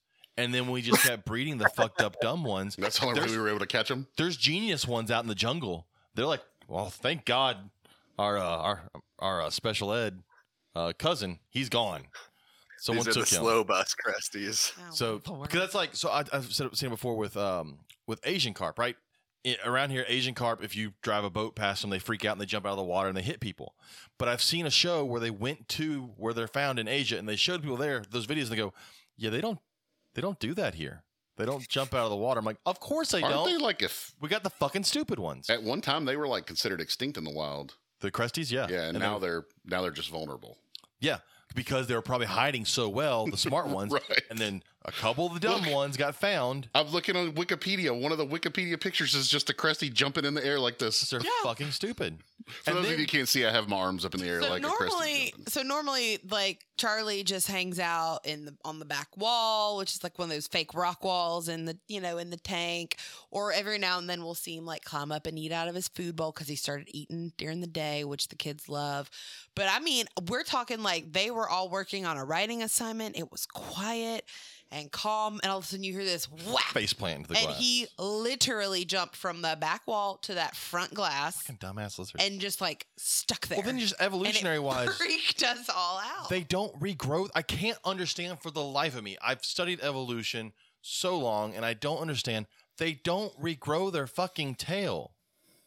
Like so many other geckos do. So many other lizards that don't use their tail as a prehensile tail do. But cresties will use their tail to hold on to shit, and if they lose it one time, it's fucking gone.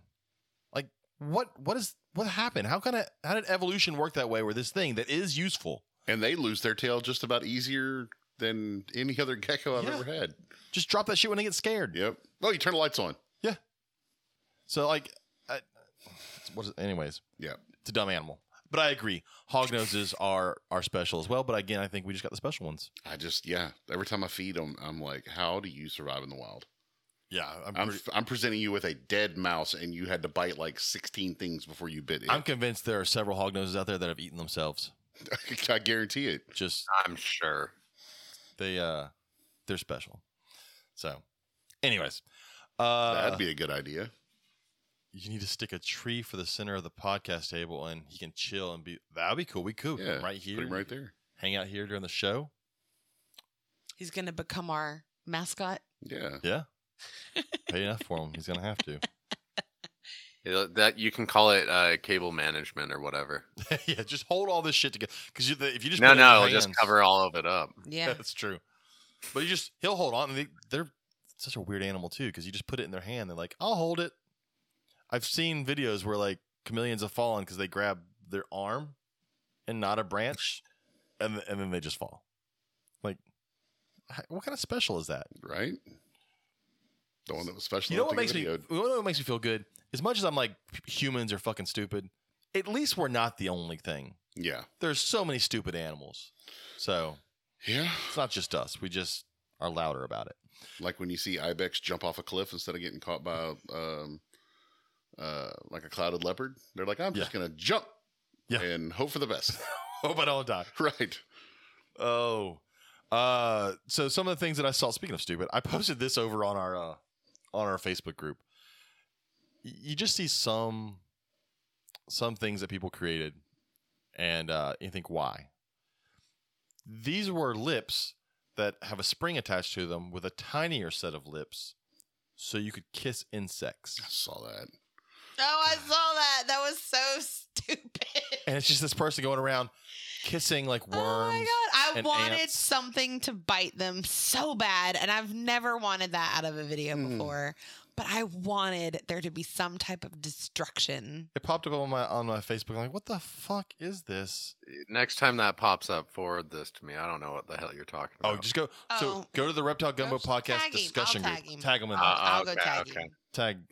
I'll tag him right here. I'll do it. You got it pulled up? Yeah. I don't have it pulled up. I'm gonna tag. I was working on grammar lesson plans for next week. Katz. There we go. Not that I don't love the conversation we're having, but lesson plans. Other things I saw that got posted. There were some cool like flying insects that have evolved to look like jumping spiders. So like on their back, it looks like the eyes of a jumping spider. So when they sit there, they look like a spider. That was just cool co-evolution that I saw. Thought it was pretty neat. See what else is trying to go through. So there were like 2 weeks. Oh, our buddy Corey Martin she's gotten some really awesome lizards lately. This one is the leucistic kingorums that she got. Mm-hmm. But she got some like iguanas or something. Some sort of iguana. It's KORIMAR. There you go. You just type it in. It pulls it up. That's what I'm doing. But I was trying to imagine. It was 3 Roatan spiny-tailed iguanas. Yeah. From the island of Roatan. From the island of Roatan. Those are kind of cool. Yeah. Those are really cool. She's really really going all in on lizards. She is. She said, fuck snakes, doing lizards. Which is more to her because that's time consuming. Yeah. There was a video that Nathan Holcomb posted of a chimpanzee feeding a sulcata an apple, which I just thought was funny. Like, did you see the one I just posted about the? I'll get to it. Okay. But he's feeding the tortoise, and then he takes a bite of the apple, and then he feeds the tortoise, and then he takes a bite of the apple. Just cute things that happen in nature to make up for the stupid shit that happens in nature. Oh, you posted one that was pretty cool. It was a Western Diamondback next to that big ass shed from a deer. Yeah, guy was out shed hunting. It's one of the hunting pages that I followed for years, and found that big Western Diamondback, and he did not kill it. He doesn't kill them on his ranch, and some of the comments are typical. Yep. Every snake you let go could be a kid that gets killed, and I'm always like, well, do you kill every stray dog you see? Do you kill every person? Because every person you see could kill a kid. That's right. I think I got called a snake-loving Nazi on that one. That's fair. That's fair. Yeah, I think that's what it was. Yeah, because I'm pretty sure in there you said you love snakes and you want to kill all the Jews. Yes. Yeah, so I'm sure that's fitting. Yep. Core values. Yep. I'm going to make that a sign and put it on the wall in the shop. Our core values are we love snakes and hate Jews. Yep. Oh, Jesus. Again, our buddy Nathan Holcomb was at Tinley, and he posted a picture. I felt so bad. He posted a picture of people wearing like Bob's Balls shirts and Venom Life shirts as he sat in a corner not talking to anybody, and I was like, just go say hi to people, Nathan. Bob's literally the nicest guy you'll ever meet.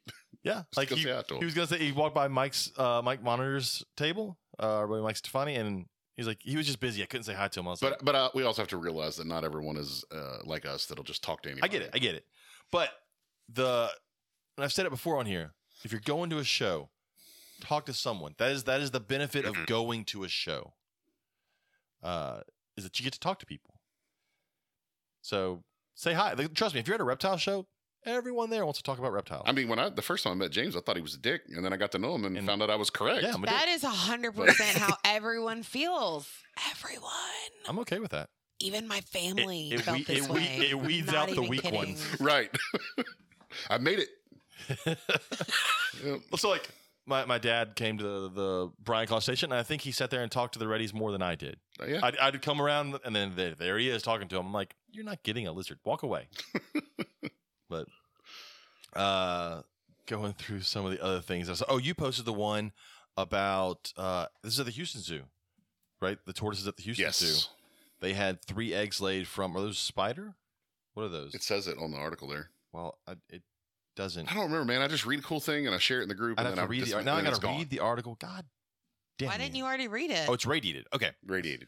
They had 3 eggs. Looks like hatch. Yeah.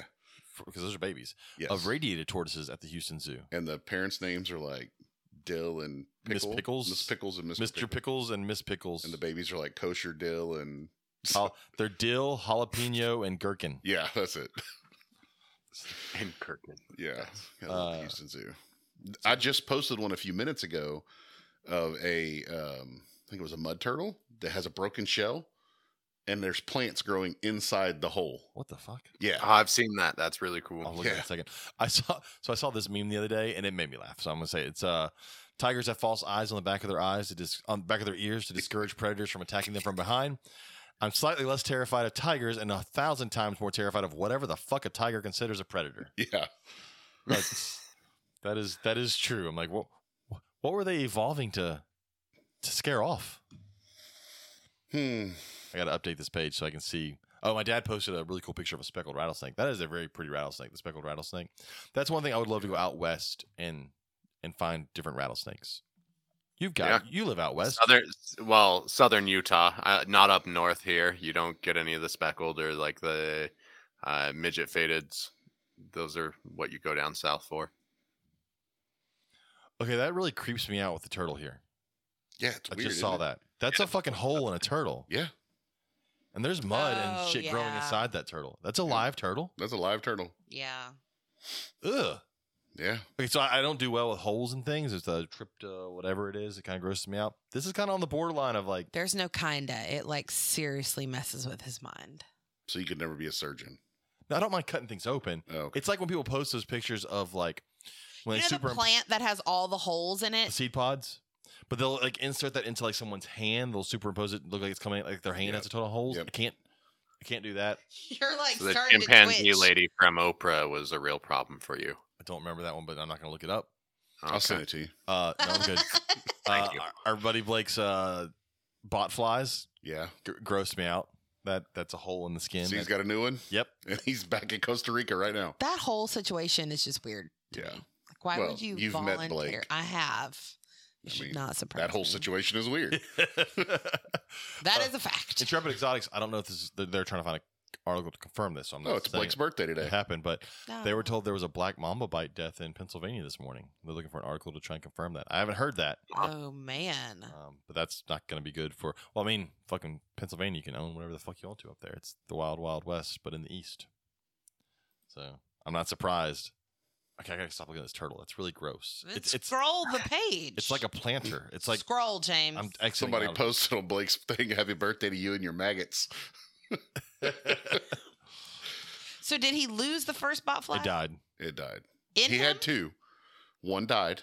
Did it die in him? Yes. Oh my God! What happened? And then the other one, the body rejected it, and then the other one, I guess it got like almost like done, and it died, and he got it out, and he put it in a jar, and they were going to sell it at the Tinley auction this weekend, but I don't think they're going. Why? Like, you're just going to let this slug turn into a... It's not a slug. Haven't you met Blake? Oh my God. All right. I don't know what's happened in our house, but we have a lot of small spiders. My mom is in the other room. Okay, but I'm still... And it wasn't me this time. I didn't have like a jumping spider have babies. That didn't happen this time. It has happened before, but it didn't happen this time. That's why I won't keep spiders. Our buddy Travis Wyman posted a picture of Arabian sand boa, which is it his? No, he doesn't have it. It's just a picture. No, because like one person in the country has them. We need to check in with that one person and see if I don't know about these things. I love that you speak to me like I know these things. Speaking of dumb looking animals, Arabian sand boas. It's the one that looks like a sock puppet. Is that the one that looks like it has Google eyes? Yes, it looks like a sock puppet. At least I know what you're talking about.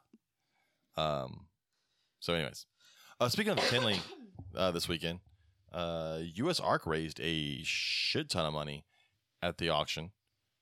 I know that. So we haven't talked about it, and I'll tiptoe around this because I'm. Well, we haven't had a show since it came out. So Brian Barczyk, if anybody hadn't paid attention, Brian Barczyk has been diagnosed with stage 4. I think so. Pancreatic cancer. Pretty bad. So he's fighting that, and I know look, I'm not going to hide anything. I know I've talked shit about Brian Barczyk and the things that he's done publicly, but I would never wish this on him, and I honestly do hope that he recovers. That's horrible. I can't imagine. That is horrible. At the auction this past weekend, I know they raised over $50,000 for him. What's her name?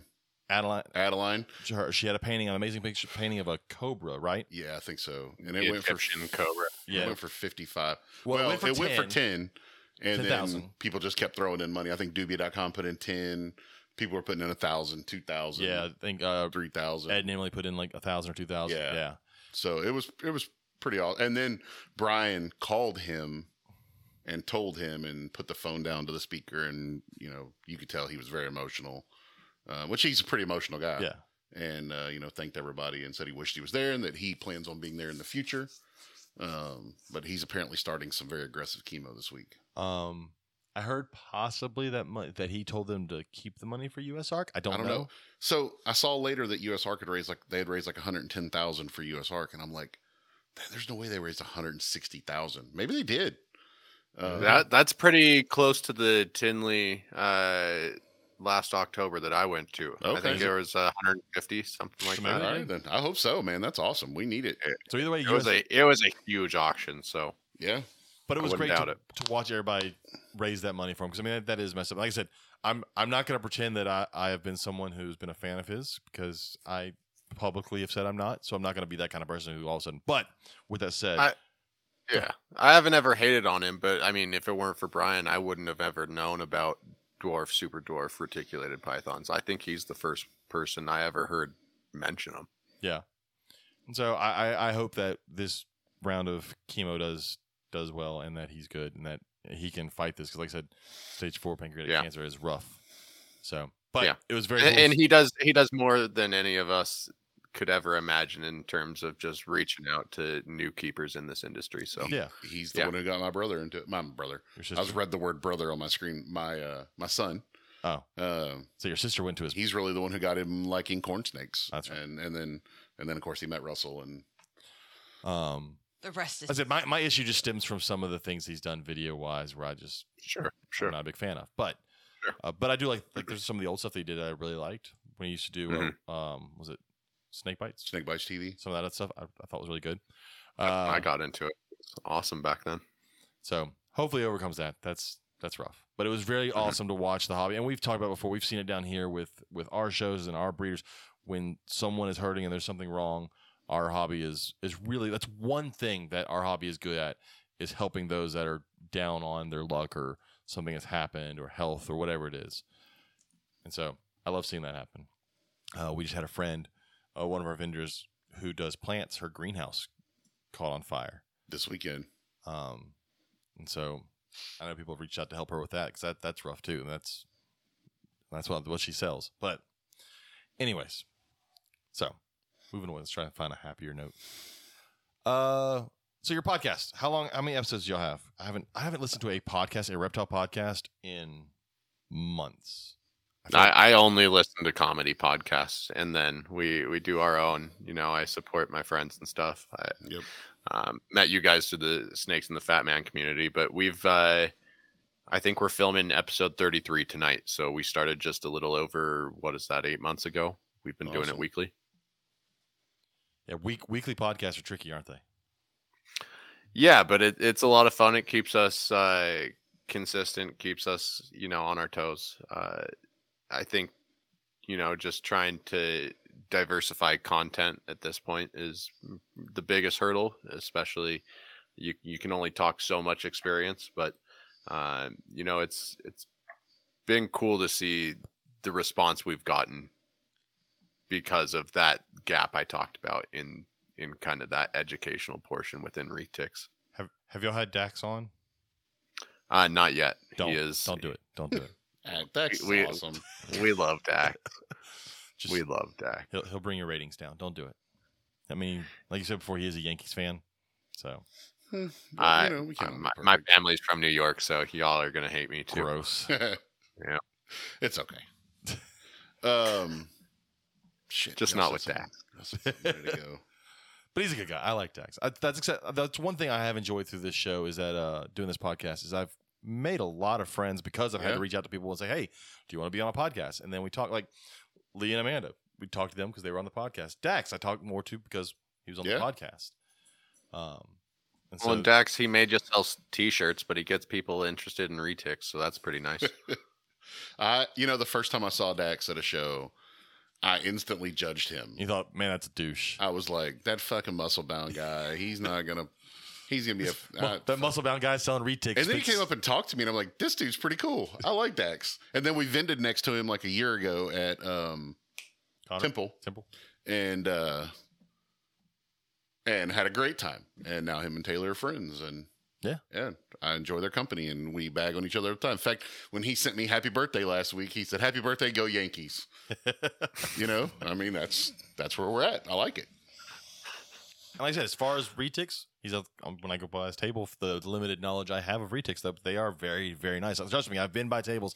I know when they look like shit. Yes. I can definitely tell when they look like shit. But.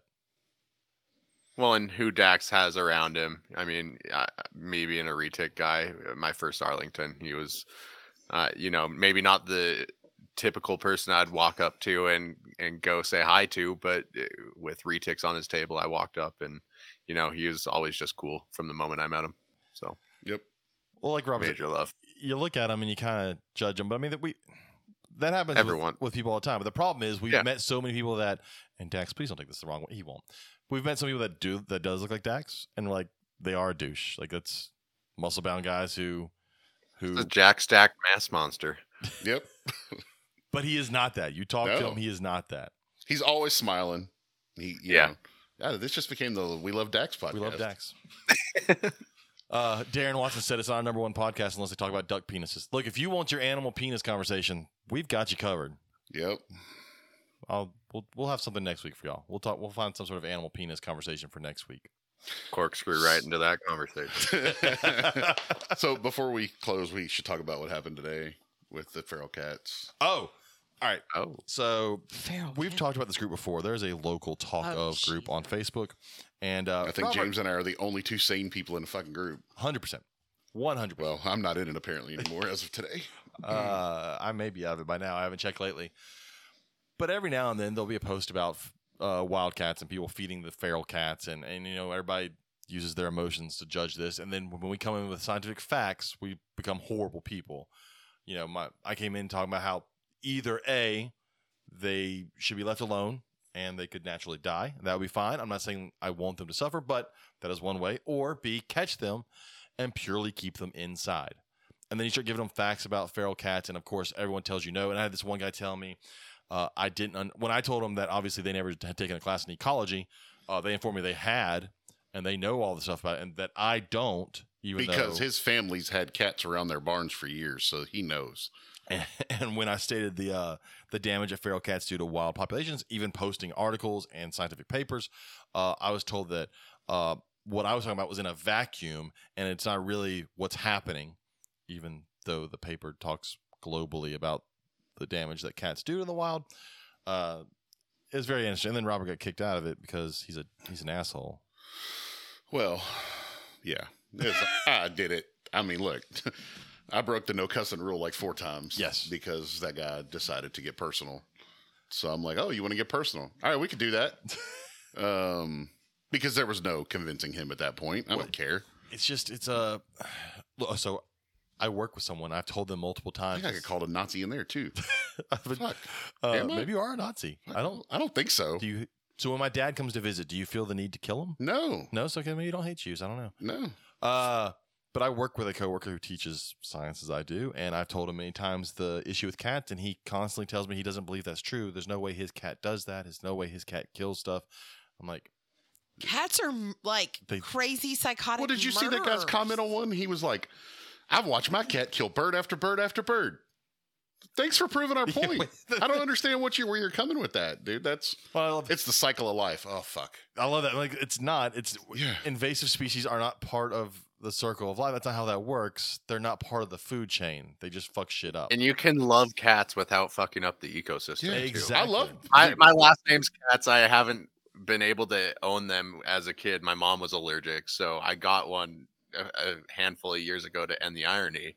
And you keep it inside. Yeah. It's not that hard. And it's safer for the cat. One of my friends right now, she posted a big thing yesterday about her cat got shit beat out of it by 5 stray cats that the neighbor feeds, and the neighbors blah, blah, blah, blah. And I'm like, I said, I'm not trying to be an asshole, but you solve that. Keep your cat inside. And she was like, you're absolutely right. She's like, I actually called animal control and they said, well, your cat was outside too. And we have an ordinance against that. So if we come out, write him a ticket, we're also going to write you a ticket. And she was like, thanks for your time, and hung up, and ended up spending like $3,000 on surgery on her cat today. Well, a lot of their argument was their pest control. It's like, well, no, they're not. They're killing native wildlife. They go, well, what do you want to do out of the pest? I was like, get rid of the stuff that brings those invasive pests into where you live. I've driven through Alvin, clean up your yards. That's what the garter snakes in my yard are for. Yeah, right. There are. Well, and that was their whole thing. They're part of nature. You don't get upset about the owls and the hawks and the coyotes. I was like, well, no, they have hundreds of thousands of years of coevolution with their prey. They can handle that. The population won't crash because an owl eats a bird. And if it does, then the owls will start dying off. Like we see it when I hunt. You'll have 2 or 3 years where there's a shitload of cottontail rabbits and no coyotes. And then you'll have 2 or 3 years where there's no rabbits and a bunch of coyotes. And that's nature. That's nature. There's an ebb and flow. Populations grow, and as a prey population grows, a predator population grows. Right. And then it goes down and it goes down. But the problem is cats are not part of the natural world. And it always amazes people when I'm like, we created them. Like, we didn't create cats. We 100% did create domestic cats. Yeah. Go find those somewhere in the wild where they naturally can. Yes, we made them from original wild cats, but what you have loose in your neighborhood is not that. But it still has those instincts. It is still a small murdering machine. Yeah. But yeah, and it always blows my mind when people are like, my cat's fed well at home. It wouldn't. They kill for fun. Yeah, they're not killing because they're hungry. That's what somebody commented on there, and they're like, don't feed those cats. They do a great job killing their own food. Well, no, keep feeding them. That's because hopefully maybe, it'll slow them down a little bit. I know we get on the cat soapbox a lot, but man, God, that drives. It's just, I made a meme today. It was like, if you must be your guest.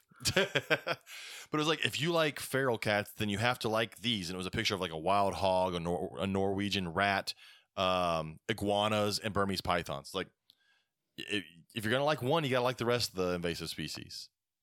And then when people are like, well, I don't want rats around. Well, the cats aren't keeping the rats because cats don't kill rats. Yeah. You know what kills rats? Rat snakes. You know what'll kill rat snakes? Fucking cats. Well, I'm like, get rid of the shit the rats are there for. Right. Like, obviously, you are giving them somewhere to hide, and there's food. Nobody ever wants to admit they have rats, though. Because it's their fault that they have rats. So the Ready said our house cat ate 3 cardinals last spring. Says she's not hungry. She doesn't need to eat them to live. She just killed them and ate them. Yeah, because they're fucking cats. They'll play with it for a while. It's not like they're doing it as a source of food. Like, yeah, they'll eat it eventually. Yep. And that's why I say like dogs. Yeah, they're feral dogs, but dogs are fucking stupid. They'll starve to death. Compared to wolves, absolutely. Yeah, and that's where they came from. Don't get me wrong. A group of dogs have been known to attack people here and there, but stray dogs a lot of the time starve to death or just run out in the traffic and get hit by cars. But they're not killing native wildlife. And if they are, it's not nearly on the scale. They do, but not nearly at the level. Yeah. So there are problems in rural areas of packs of dogs. Of dogs killing deer. And mainly they'll kill livestock because livestock are just easier. Yeah. Right now they're trying to they are reintroducing wolves to Colorado. And it was Colorado Parks and Wildlife said, absolutely not. The land is too fractured. It's not what it was 300 years ago. So the animal rights people managed to get it on a statewide ballot initiative. And of course, all the state's cities, like, yes, we want to save all the city people who won't ever have to deal with the consequences of the wolves voted for it. And part of it is that they can never, ever be controlled by hunting. So they're just going to let that population go crazy. They're putting 2 packs of 15 to 30 wolves in 2 different places. And one of these places is a place where there's huge herds of sheep. I'll say there's going to annihilate. It's going to be, I mean, look what happened in Idaho. Idaho has like no servants left because the wolves have killed so many. And you can't really control wolves with hunting either. It's just like the wild pigs. They're just too damn smart and too good at what they do. Yeah. And they're just they repopulate one dies. Yes. They're probably the most efficient predator we have in North America. There's a reason we killed them off. That's right. Yeah, well, it always drives me nuts when people are like, talk about coyotes being invasive. Like, they're not invasive. You just killed the other canines. Right. They moved here. Those coyotes walked over here and said, oh, there's nothing here that's going to eat us? I've been reading a bunch about mountain lions lately because I listened to a Joe Rogan episode with this guy, Derek Wolfe. He's a retired NFL player. And he's a big bow hunter. And he's the one who killed that big mountain lion huge, like 200+ pound mountain lion that was living under someone's porch. Jeez. And eating all the neighborhood dogs. Yeah, that's terrifying. Yeah, and I've been reading a bunch about it in what little spare time I have, and it's crazy how they will like specialize. Like they've done all these necropsies on mountain lions, and they like found where this female only like primarily ate coyotes, and then her children, her babies. Sorry, she teaches them how to hunt, and they are also like coyote specialists. Be right back. 1 second. Okay. And how it really depends on what their mom was good at, because they keep their babies for like 2 years. They keep them around for a long time. They'll have like 2 litters. Like they'll have a yearling and one younger living with them sometimes. But yeah, it's crazy. Like in British Columbia, they outlawed grizzly bear hunting. So now they have a grizzly bear problem. Huge problem, because Manitoba is like 80% of British Columbia's population, and it's a big city. Yeah. So when they did this, I don't know, what do you call it, a province, a state? Because it didn't affect them. Right, didn't affect them. So sure, save the bears. Yeah, and like literally, like the campaign stuff was pictures of Yogi Bear. Do you really want people to kill Yogi Bear? It's like, yeah, that's not these bears do steal picnic baskets, but they also steal your fucking life. I'm like, that's not Yogi out there. Right. So now they're having huge issues in BC with grizzly incursion. But that's when you see those stupid people that get out of their cars and they see a bear on the side. Yeah, he looks friendly. And they want to walk up to it, and they're amazed that the bear attacks them. Yeah. Like, yeah, it's a fucking bear. Yeah, they call them Taurons for a reason. So the buffalo up in Wyoming. Right. I love those. I love those. Yeah, so do I. I'm like, wow, that guy did 2 somersaults. I love those. Yep. Like, if you're going to do stupid shit, I'm going to watch you do it. Yeah, I'm going to video it. I'm going to video it because maybe I can get some. But that's again, that goes back to people don't see animals as wild animals. So these cats, they see all these cats as house cats, but you can't walk up and pet them. Right. You can't bring them home and cuddle with them. They're a wild animal. I mean, if you're brave enough, you can. It's filthy about it. So that's the same fuckers who walk up to a buffalo and go, oh, I can pet this thing. Mm-hmm. No, that's just because you're in a national park and everybody's standing back looking at it, doesn't mean that's a captive animal. Like, you can't do that. Like, when I worked at the zoo, so many people were like, so do y'all go in there with the tigers? Fuck no, it's a tiger. Yeah, it's not a domesticated animal. It's not how that works. It's still a wild. I get that it's inside of a cage, but it's still a wild animal. I was like, I talked before. A peacock flew in with the lion. The lion grabbed it, and the woman was like, "Are you going to go get the peacock?" No, it's the lions. That just became a lion snack. What the hell do you want me to do? Go hit him on the nose with the newspaper? No, bad lion. Spray him with a water bottle. Yeah, we don't eat our friends. The peacocks are friends. I hate peacocks anyway, so that works out. Anyways, all right. So it's coming up on that time. Yep. Nathan, if people want to get a hold of you because you have all those eggs in your incubator, or if they want to listen to your podcast, what are the best ways for them to get a hold of you? Yeah, so first place you're going to find me is on Instagram. That's over at Katz Reptiles, the handle you see on the screen here. Nathan Katz. Yep, Katz, the Jewish way of spelling it. I was thinking Robert, that are you in calm? my head. Katz's never closes. We have a restaurant here in Houston that's a Jewish deli. It's been open for like 50 years called Katz's. And that's Katz's Delicatessen. It's a New York delicatessen that's very famous. Yeah. Are you? He's Jewish, and you're.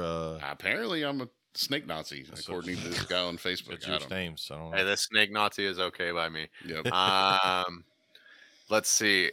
Katz Reptiles, Nathan Katz on Facebook, and then the Retic Lounge on anywhere you watch, listen to podcasts. That clutch is hatching out in May, middle of May. That's it's a 75% Kalatoa, 12.5% Jampea female taken to a 62.5% Kalatoa male. Looking for some phantoms, some purple phantoms, possibly snow phantoms if I get really, really lucky. So, if anyone wants action on those, there's too much math there. These guys stay small. I'll show you pictures of mom if you're getting really interested in retics one day. I've wanted a retic for a while, and I actually joined some retic groups at one point, and then I realized, what the fuck am I doing? I don't need a 15-foot snake. This will give you a little perspective as we close up, but after she laid was 12 pounds. Jeez. I could do that. Yeah. Katie, we make it a retic. Yeah, boas heavier than that. Oh, yeah. Yep, definitely. Oh, yeah. Okay. If anybody wants to get a hold of Robert because you need a cage or acrylic displays, because you made a tower display. I made a tower. Been selling a ton of what the fuck is my dad talking terrestrial and arboreal 8x8x16s. Yeah. And a shitload of the jumping spiders. Man, those sold like crazy. Like crazy. I sold 10 of them this weekend. Because they're built like bricks. They're not built like the cheap little thin acrylic ones. Acrylic. Well, the thin ones aren't really like they're a lot of people sell the like what you would put like a baseball in, like that kind of thin plastic. Well, the big thing on the ones I make too is that they are front opening, and they have a litter dam on the top and the bottom, what you would call a litter dam, so that they can build their webs. Yeah. And you don't have to destroy it every time you open it. Yeah, there we go. I've got one right here for anybody that's watching. Except I've actually moved the keyhole to the right and left a little bit so that it doesn't go in crooked. It's the right way. But yeah, it goes all the way. Yeah. This is like one of the first... what is your dad talking about? Yes. It's from when Harry met Sally. That's right. Sorry, I was dealing with some drama. So, but I was listening. Yeah, no, that's what he meant by the place of the fake orgasms. Okay. You have an 8x16 up there. I've eaten there before. We ate at a delicatessen in San Antonio this past weekend. Shiloh's, holy moly. How do you pronounce it? Shiloh's. Shiloh's? No, it's Shiloh's. It was on. Did you not read the information on the memo? So as a Nazi, you may have liked it. Oh, Jesus. Here we go. No, but it was an amazing. You know, with freaking AI now, somebody could take all this and literally make it where I'm saying I'm a Nazi. You just said it. Yeah, we got it. Oh yeah, there you go. I got to just repeat that. Clip it. Thanks, Joe. Oh. Wait. That's for me. Pass it on over. Is there chicken to come with it? It is downstairs for you if you. Oh shit! Okay, we're having this. So we got Cane's chicken. So get a hold of Robert. Cane's lost his collar. We're done. Get a hold of Robert if you want some cages, racks, or whatever. LSRaptorRacks.com. Yep. If you want to get a hold of us, it is the Reptile Gumbo Podcast on Instagram, Facebook, and Gmail. Next week we'll talk about giveaway stuff. Next we have giveaway. Oh, we do have giveaway stuff. I finally changed my calendar back here. My Blood Python calendar from Brittany Gobble, so it's on March now. Look at mine at home. I may not have. Nathan, hang out while we go off the air. Everybody else, we'll be back next week with somebody. We'll figure it out by then. Yeah, if you're interested in being on, message James. Shoot us a message. We'll pretty much at this point have anybody on. It'd be fun. Nothing against you, Nathan. No, you're not one of those. No, I've already had. Okay. No, I mean, we had Dax on once. That's true. That is anybody. That's literally anybody. So you'll be better than whoever Max it is on like 3 times. That's true. Anyone's gonna be better than Max. He wouldn't even fucking get eaten by a bear for me. I know. So, all right. Good night to everybody. We will see all of y'all next week as we keep dropping shit all over this room. And Bye. good. You would think this many episodes in, we'd be good at this. Not yet. Goodbye.